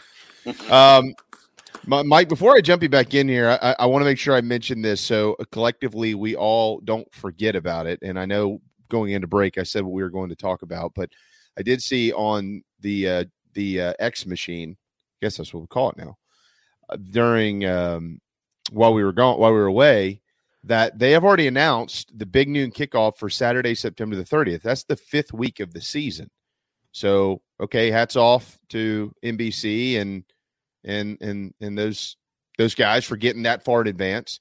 By the way, the game that they announced is Michigan at Nebraska on September the 30th. So, Jay, JC and Phil's good buddy, Coach Satterfield, will be calling games against the Wolverines in that one. Now, I decided, well, let me go take a look at week 5 and see why they chose this game. And I didn't have to get very far to realize that, let's say the preseason rankings all kind of unfold the way that they think they're going to, at least in the top 10. Check this out, boys and girls. Numbers 1, 2, 4, 5, 6, 7, 9, and 10 are all on the road in week 5. That's when chaos happens. So that's it. I've circled it. Week 5, someone's going to get beat, probably 2 or 3, and it'll turn the college football world upside down. All right, Mike, I'm done. Sorry. And half those teams you mentioned will no longer be in the top 10 before that game. Probably not. Well, I will say these polls mean nothing. Absolutely nothing. Actually, so let me read them to you. 1, Georgia. 2, Michigan. 4, Bama. 5, LSU. 6, Southern Cal. 7, Penn State. 9, Clemson, and 10, Washington. I think most of them will still be in the top 10 by then. Most of them, yeah. But I wouldn't be surprised if 3 of them are out. Now, that's without looking at the schedules, obviously, and seeing do they play anybody worth a damn during the first few weeks of the month of September and into October. I don't know that, but we do this to ourselves every year, and we set ourselves up to be stunned that an upset happens in college football, and they always do. Always. So again, to me, I don't know if we had this conversation, but there's like a handful, maybe you could stretch it out to 6 or 7 teams that I truly believe have a chance of winning it all. That's it. The other 130 are playing for other stakes, and it's okay. 130. If you're living your life where it's a national title or bust, you're going to live a very sad life because that's not the reality that most programs live in. But there's only about a handful that I think truly have a chance. TCU was that's the biggest Cinderella story we've had in college football in a long, long time. They're almost like BYU, but we didn't have a playoff format when BYU won their very generous title. But yeah, there's a few at the top. And after that, I don't think there's a huge difference between the 8th best team in the country and the 18th. The 18th best team in the country and the 35th. The 35th best team in the country and the 55th. I just don't think, once you get past that elite group that is so utterly talented and deep, I don't think there's major upsets that truly happen. The point spreads might say otherwise, but so much of that is going on rankings and perception. But in terms of talent, 1 through 85, I don't think there's as big a difference as we might think there is. Speaking of talent, Brian Spencer and Palmetto Medicare sure do have it, and they are very talented at what they do in keeping South Carolina healthy. They are, and I know a lot of people, when they tune into Inside the Gamecock show, they can only hear it, so I'll mention it even though it's on your screen. The phone number is 803-960-9484, palmetto-medicare.com. Brian Spencer, again, doesn't excel at much, but he has produced one hell of a business since 2005. Local, specific, and native to the Palmetto State. Any and all plans in South Carolina available through Palmetto Medicare. Free annual Medicare and prescription reviews. And a $25 donation to St. Jude Children's Research Hospital or any charity of your choice with every enrollment. You need somebody to help you through the process. I can't think of anybody better to do that than Brian Spencer of Palmetto Medicare. Again, this is more than just a business for him. It's been a passion for a long, long time. And if you or somebody you know is near the age of 65, you need somebody to help you through the process, cover as much Medicare cost as possible. 803-960-9484. Tell them you heard about it right here on the Power Hour on Inside the Gamecocks. He chimed in last week in the message in the Nana Sports chat box. I wouldn't go as far as Mike does in offending his appearance because he seemed like he was ready to come through the screen and get into no. a Truth tussle. be told, he could kill all of us with his bare hands. Oh. He's like John Rambo. He's got that about him, but he doesn't carry himself that way. No. Truth be told, The guy, you don't want to go in his You had backyard. to. He filled in his pool for a reason. Yeah, I that's right. I get it, but he'll keep you alive. That's for sure. That sounds like a good afternoon movie, Rambo. Like I bet there will be another Rambo. Or First Blood. I'm all about First Blood. With Brian Dennehy. Yes. Now we're dipping into 5 and dime territory. Careful. That's only for JC and Morgan. I've been up since an astronomically early hour, and I'm like, afternoon nap's coming. So you're craving the 5 and dimes? I'm craving the like a movie. If I fall asleep, I'm not worried about it, right? I don't. By the way, if the whole controversy, and we are going to talk about this, we'll also have Phil Steele on JC and Morgan on Thursday. So email us your questions now at 10:30. At 10:30 a.m. We'll be live from 9:15 on, but 10:30 I think is when Phil comes on. You can email the question. Go to jcandmorgan.com, go to the mailbox. But this whole controversy with The Blind Side, I know I'm in the minority. JC, everything good? Oh, I'm sorry. Did somebody mention The Blind Side? Yeah, your phone was yelling at us while you... Oh, yeah, because since 2005, I've told everybody that would listen, there's something very shady about that whole situation. Well, first off, I never liked the movie, and I don't care who thinks I'm crazy. I never liked the movie. It was so hokey and so unbelievable to me. Like, it was a clear sports movie. Hollywood got a hold of it and turned it into this sweet thingamajig, whatever. I don't know the Tuohys, but when I was doing Gamecock games and we would go to Ole Miss, Sean Tuohy was the radio analyst for Ole Miss basketball. So I've had conversations with him. He also did Memphis Grizzlies radio, I believe, for a while. He was always a good guy to me. I never heard a bad word about him. The whole notion that this whole thing was a big scam, I don't know, don't have inside information, but I'll tell you this. The Tuohys are loaded. Like, that's all I knew about that family. I knew about Sean Tuohy playing basketball at Ole Miss. I knew his wife was a bit of a firecracker, although probably completely overly exaggerated by Sandra Bullock, who won an Oscar for that performance. Yeah. She was my favorite part, though. Well, yeah, I got you. If you want peak Sandra Bullock, you watch Time to Kill. Kind of the MILF. Yeah, of course, watch Time to Kill. But I'll never forgive Matthew McConaughey. Well, although he had Ashley Judd at home. Yeah, I was going to say decisions. It's all a tough call. All right. Again, man. in the real world, Max gives in, and Max is dead. You're next. It's Oliver Platt. Who, if anybody could play Oliver Platt in a movie, it's definitely J.C. Sherbert. I think we can all agree on that. But just if the Tuohys have as much money as I was told that they did, does he really need to scam a high school prospect? And then I don't know. Maybe he did. Maybe he didn't. The whole thing is just weird and quirky, and I don't know if we'll ever get to the bottom of it. But I never liked the movie. Was my initial point. I'll tell you this. Well, it was candy-assed. Honest to God, yes. I live this. Let me just tell you this right now. I'm taking you back to Rivals.com. A young man named J.C. Sherbert, another young man named Chris Childers, who we all know from Sirius XM Radio, and another young man named Greg Lackey, who had a nice career, Notre Dame grad. We were all new, and they sent us to Memphis to cover the Michael Orr press conference. Right? It's my first press conference covering recruiting at Rivals. And, oh, God, is he going to go to Tennessee? Oh, Tennessee Vols in the office were like, I'm sure Coach Fulmer will get him. I'm sure he will.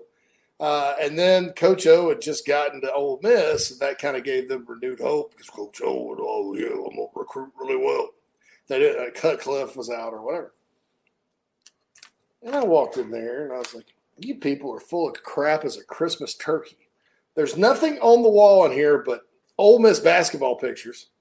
It was at Sean Tuohy's headquarters. And all the awards his 27 Taco Bells in the greater Memphis area had won. Now, people are like, oh, Taco Bell. Oh, yeah. You know how much money you can make if you own 27 Taco Bells? You're loaded. And they did sell it for $200 million. So the crock was not what they did for Michael Orr. The crock was He was never going anywhere but Ole Miss. Never. Because of Coach O. No question. And that was the dirty lie. You trotted old Lou Holtz in there. You trotted Nick Saban in there. Oh, funny. We think we're getting Michael Orr. Poor Philip Fulmer, who actually did lose him. Phil thought he'd get anybody. But, that was, to me, that was the lie. That's why I don't watch Last Chance U, because I've lived all this, and I'm like, it's just not realistic. Mm-hmm. It's just not realistic. And so, although there is a junior college in Yuma, Arizona, that's a lot like I still think Last you would love that show. It bothers me that JC has not watched this show. But I'll never forget it. Everybody's like, oh, the Tuohys, they just love Michael. And, and I'm like, you guys are naive as you know what. This guy's the top tackle in the country. They were 4-7 last year and fired David Cutcliffe. They're serious and hired the recruiter from Southern Cal. And they're not going to let this kid leave. But that's the bigger point. That's the biggest point, I thought. I thought that was the scam. I'm with you. Like, that makes sense. Like, if you want to say the Tuohys were all about just getting the top player at their alma mater, the school they love and breathe, I can buy that. If you want to tell me how much money did you say they're worth, JC? $200 million. Over $200 million. That they needed to scam this kid to make a percentage, or even let's just say his entire, this is like the Britney Spears situation, a bunch of his NFL money and whatever on the movie, which Michael Orr claims he didn't get any money off of that. Are they really going to go through all that trouble when you don't need the money? That's the part that I just don't know. I don't think the Tuohys said they didn't make any money off of it either. I don't think. Well, I've heard that, and I've also heard that it was split among five different ways, whatever that means. See, I don't think the kid, the brother, I don't think they deserved any money. Yeah, no. So they probably the Tuohys should have given all that money to Michael Orr, but I don't think it's enough money to shake a stick at. So if I'm Sean Tuohy and Leanne, and her name, what was her name? Leanne? What's her name? Leanne. Yeah. I'm just writing Michael Orr a check and saying, shut up. Yeah. Stop talking. Stop embarrassing the family. But that makes it even more shady because they're kind of out there brushing back against it now. And so it kind of reminds me of those, they're in jail now. The Chrisleys. You remember the Chrisleys, the reality show? That's what this kind of reminds me of. Chrisley Knows Best, and they're in jail for tax evasion now. I don't know. It was this garbage. So was Mike the Situation from Jersey Shore. It was this garbage. It was a garbage reality show, but it has reality show-esque feel to it now. That the whole thing's crazy. Yeah, the whole. There's going to be a 30 for 30 potentially on that. I just watched the Manziel 30 for 30, which I know phenomenal. We're it was good, Jamie, but here's the thing. I didn't learn much, and I thought they rushed through it. Like, I thought it was like somebody said, hey, can't be more than an hour. And I'm like, there's more to this story than an hour to me. Fair. You throw in commercial breaks. I wanted more. There's one coming out on the Urban Meyer Florida teams. I forgot the name of it. That's coming out next week. That's out. Or I thought that was out already. Oh, is it out already? It's on Netflix, yeah. It's already on Netflix. Urban Meyer's already out? I'm all in on that. I thought it was next week, but regardless. It may be. I may be mistaken. I that's thought it was on Netflix already. You can't rush through that story. I mean, I watched a 4-part series on Aaron Hernandez alone. You can't rush through that story. And they're saying, I think 40 of the players were arrested at one time or another. And of course, my question will be well, what were they arrested for? Because players being arrested, I hate to say this, in big-time college athletics, that ain't nothing new. Like, I mean, I'm in Atlanta, not too far away from Athens, and there's been a lot of stuff going there. But guys were arrested for speeding, which is not, when you're going 120 on a 45-mile-an-hour road, that's nothing to sneeze at. But it is different than, say, beating up a woman. Anyway, that's a whole rabbit hole. I did want to get to a week away, Mike. A week away. On Netflix. It is a week away. Okay, so I'm in on that. I watched the Manziel one, which again I wanted a little bit more meat on the bone there, but it is interesting because I remember I was on the road somewhere finishing up calling game and watching him put on that display at Alabama. And it was like, holy smokes. Yeah. And then I was the next year, I had an assignment. This was one of the weirdest things I ever did. They said, Mike, can you go to – now CBS had the game. I'm hearing something. Is that JC? Is that you with the mouse? Okay. Does that mean? Yeah, that would be. It's always you. Yes. We got to order JC a microphone here. Yeah. So the next year, 2014, I'm there in College Station, and our assignment was to broadcast Yell Night, which is the big pep rally at midnight the night before the game. Yeah. So we're sitting there in director's chairs on Kyle Field, and I'm watching all this, and I had never been to a Texas A&M game in my life. They were just new to the SEC. It's unbelievable. It's pretty. I mean, no matter what you think of Texas A&M, underachiever, this, that, and the other, what they do with their whole setup is phenomenal. But then watched Manziel in person, and yeah, they didn't win the game, but Manziel was an incredible college player. And if he wasn't such a knucklehead, you can't tell me in today's NFL he couldn't have had something going on. But he just. But the other, and what got me thinking about that was the other lie. We were just talking about all the lies regarding the Tuohys and Michael Orr, and was that Johnny Manziel, the reason he had all that money, because clearly he was getting paid, was that he comes from oil money. His family is rich. Well, that's all a lie. His family is not loaded. They're not wealthy at all. But that's what was said to provide some cover for kind of the lifestyle he was living. And he was living pretty large even as a college kid. So that was one of those things I thought was pretty interesting. And they didn't even delve much into that in the doc. Yeah, well, and I guess this Manziel and his buddy, are they just still not talking? Is it done? Or I don't know, man. You talking about the guy that served as his agent? Right. And I guess that's kind of what you were getting, because I thought it was phenomenal, but you do bring up a good point. And the fact that I felt like there's a lot of, I mean, maybe there's just no resolution to it. There's nothing else to say, but it just felt very, now that I think back, there was a lot of things in that documentary that I never got any closure on. You didn't really know. Well, that's the thing. They just left it all. Like, I was waiting for a second part. I'm pushing my remote and I'm like, where's the second part of this series? Yeah. Because that Untold series is really good. Like Manti Te'o had a 2-parter. Tim Donaghy had a 2-parter. And I'm like, where's part 2? I'm missing part 2. Are they going to make us wait another week for part 2? What? There is no part 2. Like, what? What is that? They just, it's like they ran out of budget and said, we got to cut it short. Be like Jaws, except you don't have the final scene where he eats Quint. Like, you just, we got to cut production. They want us to turn, but there's no closure. That they got 3 guys on the boat and the shark's still alive. Yeah, I know, but just end the movie now. That's what I felt like at the end of the Manziel one. What an anticlimactic.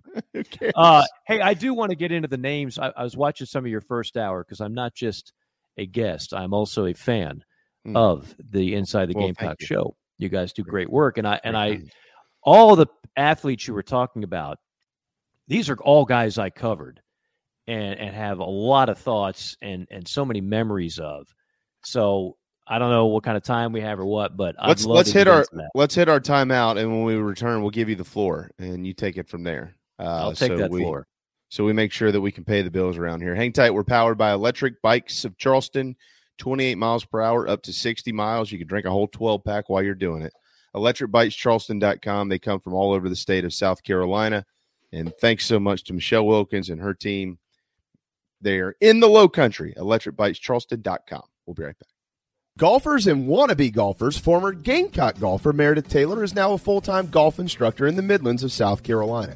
In-person golf lessons are held at the Country Club of Lexington. Half-hour, hour, on course 9 or 18 holes. And if you're outside of South Carolina, Meredith conducts virtual lessons. Just send in your golf swing for analysis. Gift cards are available for in-person 1-hour lessons. Connect on Twitter @MareTaylor and find her online at McKellarEnterprises.org. Her email is on the website. Schedule your next lesson today with Meredith Taylor, former Gamecock golfer. Electric Bikes of Charleston offers the most fun you'll ever have on 2 wheels.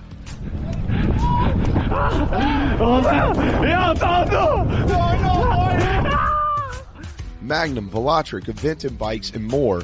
And they sell to consumers all across the state and offer outstanding warranties and service after the sale. 5 levels of pedal assist plus a throttle help you handle the southern heat better, but still get great exercise. Bikes are available all ages and sizes. ElectricBikesCharleston.com or stop into their store in Mount Pleasant. Electric Bikes of Charleston, powering inside the Gamecocks, the show. Bikes are Charleston! Electric Bikes of Charleston! Electric Bikes of Charleston! Electric Bikes of Charleston! Bikes of Charleston!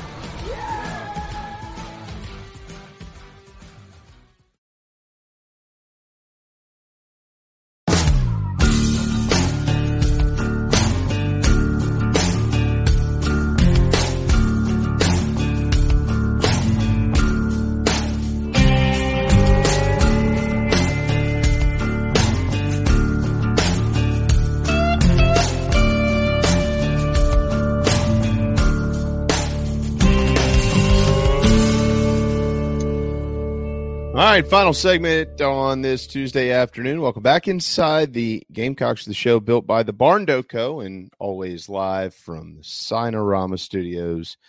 Special thanks to Matt Bond and his team at Sinorama in West Columbia. Mike, you mentioned just a little while ago when we were fussing and discussing Alshon Jeffrey being named now to the next, or being named the next Gamecock who will have his jersey retired, which will put it up on the press box in Williams-Brice Stadium. How many have been retired? Do we know? Well, technically just 2 on the football side because the other one were jersey numbers, but I guess they unretired those. So when you include it, you got who do you have? You got Sterling, George Rogers, George Wadiak, and Johnson. Somebody named Johnson. And and then Clowney. Sterling's will never be the numbers like Sterling Sharp's number will never be worn again. I think George's is off the table too, but they don't retire numbers anymore. Mike Johnson retire jerseys. Yeah, Mike Johnson. Sorry. And so Clowney was like the 5th one, and now Alshon's 6th. They're just doing jerseys now, though. Yeah. Well, because eventually you run out of numbers, and you don't want to lose out on a recruit because you can't give them a number. Like that's. I mean, seriously, like that's a little bit. It's up there on the, like you got a 5-star who desperately wants to play for your program. Nope, we retired the number. Would you rather wear 17? No, I'm going elsewhere. Like you don't want that to happen.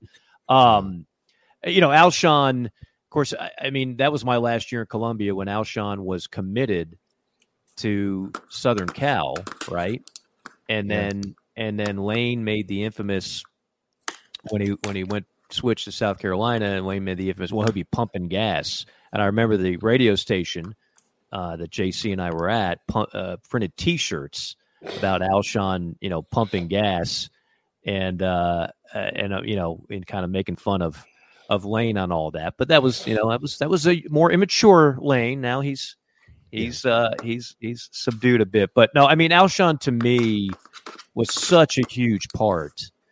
If we're talking about that glory stretch where the program reached new heights, the thing I loved about Alshon's game too is that he wasn't out there. He wasn't a showboat at all. He wasn't getting into trash talk. He wasn't doing crazy stuff every time he caught a pass for a first down. He was all business, and he won. It seemed like every 50-50 ball that was ever thrown his way. He was never the fastest guy, but man, you trusted him at a big spot to make a big grab. So no doubt it's deserved for him. Who's next? What other? Well, you mentioned Clowney. You mentioned Clowney, but he's already. Who's next of that group? I mean, there's just. I think it's Stephon Gilmore. I think he's going to be the next one whose name they call. Well, I caught like half of your conversation. I'm with JC. Like you could argue the most important of them all was Lattimore. Sure. Like I don't know. Without Lattimore, that's what. And I remember hearing. I ran into when they just opened up that. Ruth's Chris, which if you were living in Columbia and you didn't have a good steakhouse, that was like, hallelujah, we got a Ruth's Chris here. Yep. Thankfully, the restaurant scene has improved a lot in Columbia. You guys in Charleston and Greenville, you already were like a million miles ahead of us in restaurant selections. I used to make jokes that like we led the nation in per capita mediocre wing joints. Like nobody was going to top us in that. But if you wanted like great Italian food, great steakhouse, we were lagging behind the other South Carolina. I disagree with that. Back in the day, Carolina wings was good back in the day. I'm not saying there weren't any good wings. Yeah. I love D's wings, which I think is still and there. Casey. D's and Casey. My man Billy D's Rent. original Casey. He was the owner. They were.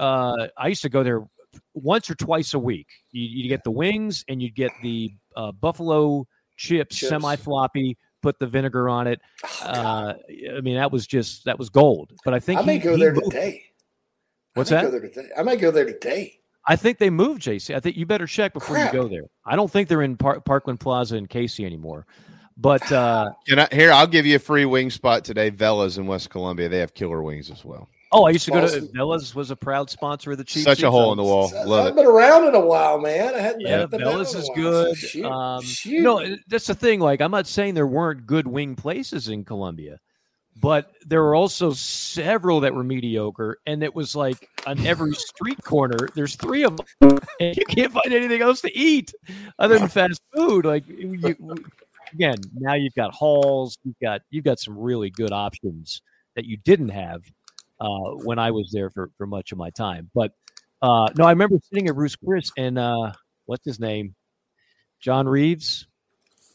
David Reeves? David Reeves. John's his father. Yeah. David and his girlfriend, whoever, were there, and they came over and we just started talking, and I was like, what's the latest on Lattimore? And he's just like, Mike, if we get him, game changer, man. He is. I said, is he that good? Because there was also, is it the offense? And, there's been a lot of hyped up running backs that weren't necessarily true game changers. And he's like, no, this guy's different. And he was right. I mean, the Lattimore signing and the Lattimore performances that are just legendary now, I think that's the next guy. Well, I would agree with you wholeheartedly, because it has nothing to do with what Lattimore did on the field and what he did for the university. I don't think that Marcus is ready for that. Yeah, and I know I'll just leave that there. I know what you're talking about, and I don't know Marcus. I don't know that whole story, so I'm just going purely on career. Sure. And yeah, like who you would choose. Yeah. Yeah, I mean, I get it. He was so like, I don't think you have that run, even if you had everybody else, Clowney, Gilmore, Jeffrey. I don't think you have that run without Marcus Lattimore. Well, no, South in 2009, the Gamecocks were a competitive team. I mean, they played Tebow at Florida pretty well. They beat Clemson and that C.J. Spiller team that won the ACC Atlantic. But it changed when he walked on campus. It changed in that Georgia game. The next year, they won the East, and then 11-2, and then probably the best team that Georgia game was that 2012 game. The 2010 Georgia game is what changed it all. Yeah, he killed. Yeah, I mean, I remember what's his name. Why am I blanking, Mike? We had him on our show. Big Georgia guy, used to be on right for the AJC. What's his name? Seth Emerson or Jeff Dantzler? No, older guy. Legendary. Oh, guy. Tony Barnhart. Tony Barnhart. Yeah. I remember Tony Barnhart's column said, I've seen Herschel Walker, ... Now I've seen Marcus Lattimore. That was how. Yeah. Because Herschel was really good as a freshman, too. And he tore the dogs up every time he played them, too. I mean, tore the dogs up, tore Florida up in that one game that kind of signified a passing of that was the end of Urban Meyer's run in Gainesville. 40 carries in that game. 40. Yeah. 40 carries. I mean, how often do you see a college back at 40 carries anymore? It's almost unheard of. And he got better as the game went along. He didn't get tired. And it's like the mark to me of a really good back is when everybody in the stadium knows you're getting the rock 30, 40 times and they still can't stop it. We don't have much of that anymore. And so much now is based on deception, misdirection, draw plays. That's kind of that's not what and if you go back, yes, Spurrier ran the ball at Florida with guys like Eric Rett and Fred Taylor, but it was a different type of deal. it really was pass to set up the run. It was a bunch of draws, and he was about 50-50 run pass now, but it was really pass to set up the run. When Lattimore was doing his thing for Spurrier at Carolina, it was truly run to set up the occasional pass. It was not like everybody knew, okay, it's first down, probably a Lattimore run. It's third and short, probably a Lattimore run. It's fourth quarter, protecting a lead, definitely a Lattimore run. That's what it was. Steve completely transformed the way he called plays at Carolina, and he was able to do that in large part because he had a bell cow generational running back at Marcus Lattimore. And here's the thing. Spurrier, if you look at his career at South Carolina, coaching against Florida, they ran the ball a lot. That first game in 2005 that he won with Blake Mitchell and those guys, he threw 17 passes, completed 7. Right. I think he figured out, I think in his mind of Spurrier real quick, 30 seconds. Shoot, whenever the Gators got beat when I was the coach, teams just lined up and ran it up our ass. Let's just run it up their ass, And they said in practice that week, Marcus, you ready to carry it about 35, 40 times Saturday night down the swamp? All right, let's do it. Yeah, it made sense. You didn't have Jesse Palmer and Danny Werfel throwing the pill either. You had Blake Mitchell and in that he had Steven though. They had Steven Garcia that year and Alshon, yeah. But Steven had some beautiful passes in clutch situations. It's just, why would you not give it to Marcus Lattimore? I mean, Florida returned the opening kick for a touchdown, and then it was pretty clear I was at that game, pretty clear by the third quarter. They weren't going to stop Carolina and John Brantley and that bunch. They weren't going to move it against that defense either. So, but anyway, Carolina went to Atlanta. Went to Atlanta. But you mentioned so many names, guys. I was sitting there and I was like in a time machine. And of course, I'm with you. Gilmore was I remember we did a live remote show when that recruiting class was announced. We did a remote over by the stadium, and Gilmore was very, everybody knew that was a huge, huge get. Of course, he went on to outstanding NFL career. You want to start talking about who had the best career at the next level? Well, and that's why I say that. I mean, you look at, Clowney, Jeffrey. I mean, the trend is kind of there as to where they're going with this. I think it'll be Stephon. Yeah. I mean, the Clowney thing. All right, can we just? Are we all friends here? Can we just say this? And yes, I'm with you. Rashad Faison was awesome. Oh, he was one of my favorites. Oh, yeah, he'd knock you into next week. Clowney was I started hearing about Jadeveon Clowney. My boss with the Carolina Panthers, when I was doing the preseason games, he was also an announcer for high school football in Rock Hill. So I was hearing about all these Rock Hill kids before they ever signed. And he was saying, Mike, wait till you see this one. He's like, it's unlike anything I've ever seen. And he watched Rock Hill football for about 30 years. And I said, well, what? He goes, well, they call him doo-doo. Have you guys heard why they called him doo-doo?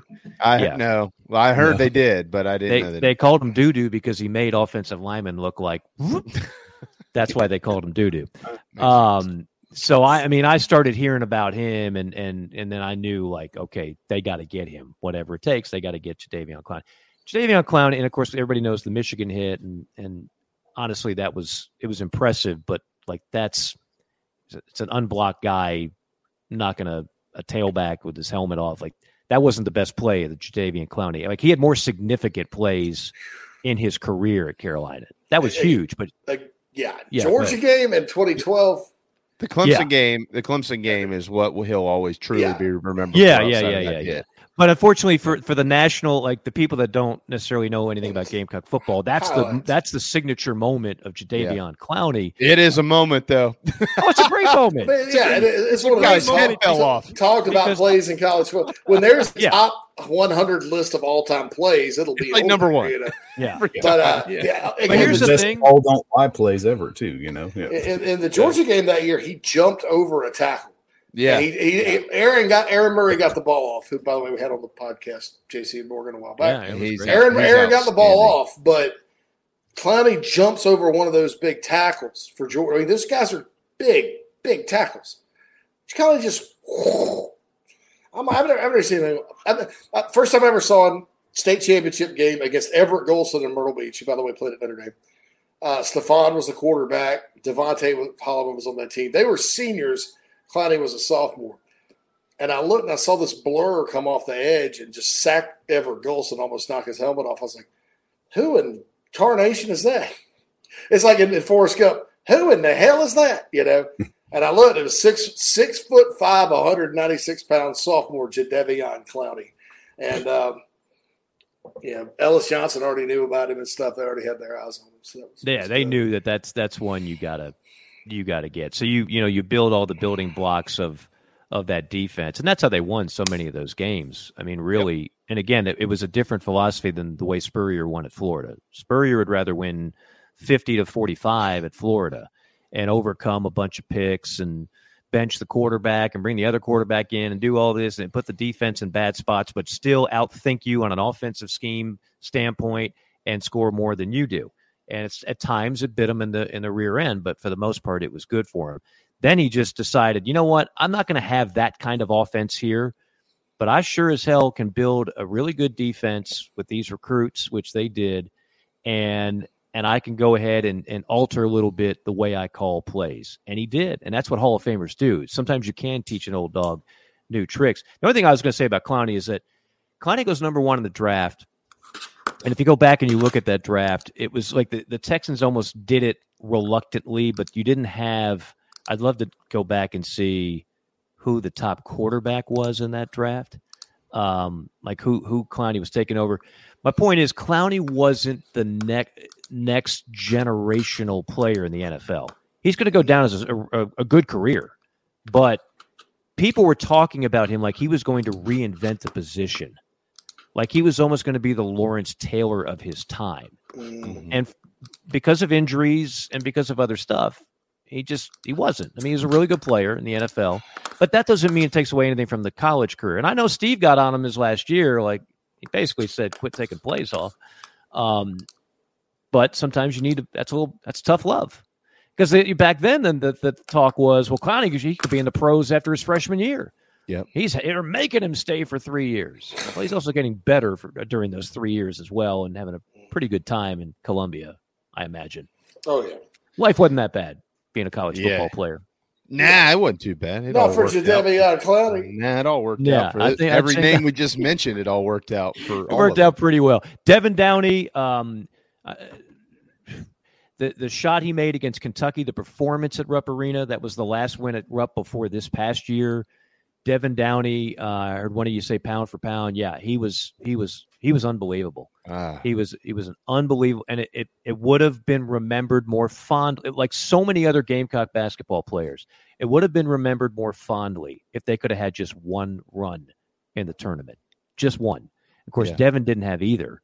Devin, started his career at Cincinnati, and much like Sam Frederick, realized life is not always better going away from home, where everything is promised. But Devin Downey was a special. Ronaldo Balkman, he was quirky, and he was not easy to coach, but he was a physical freak, the Plastic Man. I came up with that name his freshman year, and Odom should have been fired. Barry Sanderson will disagree with me. They should have been fired after that second NIT run. Well, that was the beginning of the end. If we're being honest, that team was an NCAA tournament team. That team was a Sweet 16 team. Remember, Balkman at NBA. Torrance Kinsey was an NBA Rookie of the Month guy at Memphis. Trey Kelly was always on the cusp. Brandon Wallace had a cup of coffee in the NBA. Then you had great role players like Rocky Trice, Bryce Sheldon. Like you had a Sweet 16 team. For whatever reason, those teams under Dave always they fell apart in February. Yeah, they couldn't win in the league. SEC. Yeah, they kept losing league games in February. And not like getting blown out because they were good enough to compete, but they just kept losing close games. I was at 3 of the 4 games in Nashville because they beat Florida twice that year. Florida won the national title. And played them a third time in the finals, and 49-47. And Trey Kelly had shot a 3 at the end. I remember it was about that close, like a half inch. Had it just gone in, the Dave Odom Miracle Tour. would have happened. And Dave would have been considered one of the best coaches in Gamecock history of that. Yeah, and everybody liked Dave until they didn't like Dave. Like they liked his person. It's hard to not like Dave, but then they, the saddest thing for me to see, and I saw it as an announcer for teams, and I see it now when I get ready to do a game and I meet with coaches. When there's a coach that's on the hot seat and it's clearly not working out, you watch a man be reduced to kind of just desperation. You come up with these excuses, and you come up with, and you're saying things to kind of, mitigate how bad your team is underperforming. And I don't blame them for doing that. They're just trying to survive and keep their job. But it's almost like, for me, a bit of it is sad. It's just sad to see that. It's just like, gosh, this was a guy who once had a promising career, and now it's like, for whatever reason, it just hasn't worked out at this particular spot. And so every coach kind of gets in that mode. Now, some will just say, the hell with it. I mean, Coach O will be like, go ahead, fire me. I'm going to get $30 million anyway. But for the most part, that's the exception to the rule. The other guys are like, well, we've had all these injuries and the schedule wasn't good. And I really believe next year's recruiting class, when we get that, it's just like, it's all kind of propaganda to get another contract. And that's when you see people it just reeks of desperation. Give me more of the Coach O's out there. Just pay me, and I'll be glad to get the hell out of here. Okay, $30 million, I'll be fine. I'll take it. I'm going out the door. Me right now, I don't care. I'll be fine. I'll be on the beach. We met with him that year. He literally was just laughing his butt off for an hour. Like, I know they're going to fire me, but I don't care. That's good. Yeah. Last picture I saw of him, he was in Vegas, and it seems like he's doing fine. So living his best life. Endless summer in Dustin, and then when I went to Vegas and got married, we ate average jambalaya at our reception, and it was delicious. Coach O. Power Hour Plus. I got to go do the Spurs Up Show, guys. I got to get out. I got to hit the road too, yo. Yeah, Bill's got to travel to Columbia, and all right. So, my apologies. Nope, that was good stuff as always. Yep. Mike will be back on Thursday for another edition of Power Hour here, presented by Palmetto Medicare. For Mike and Hale McGranahan and JC and Phil inside the Gamecocks, the show built by the Barn Dough Co. Back tomorrow. Brad Crawford will join us here as we get you ready for the 2023 college football season. We'll see you then.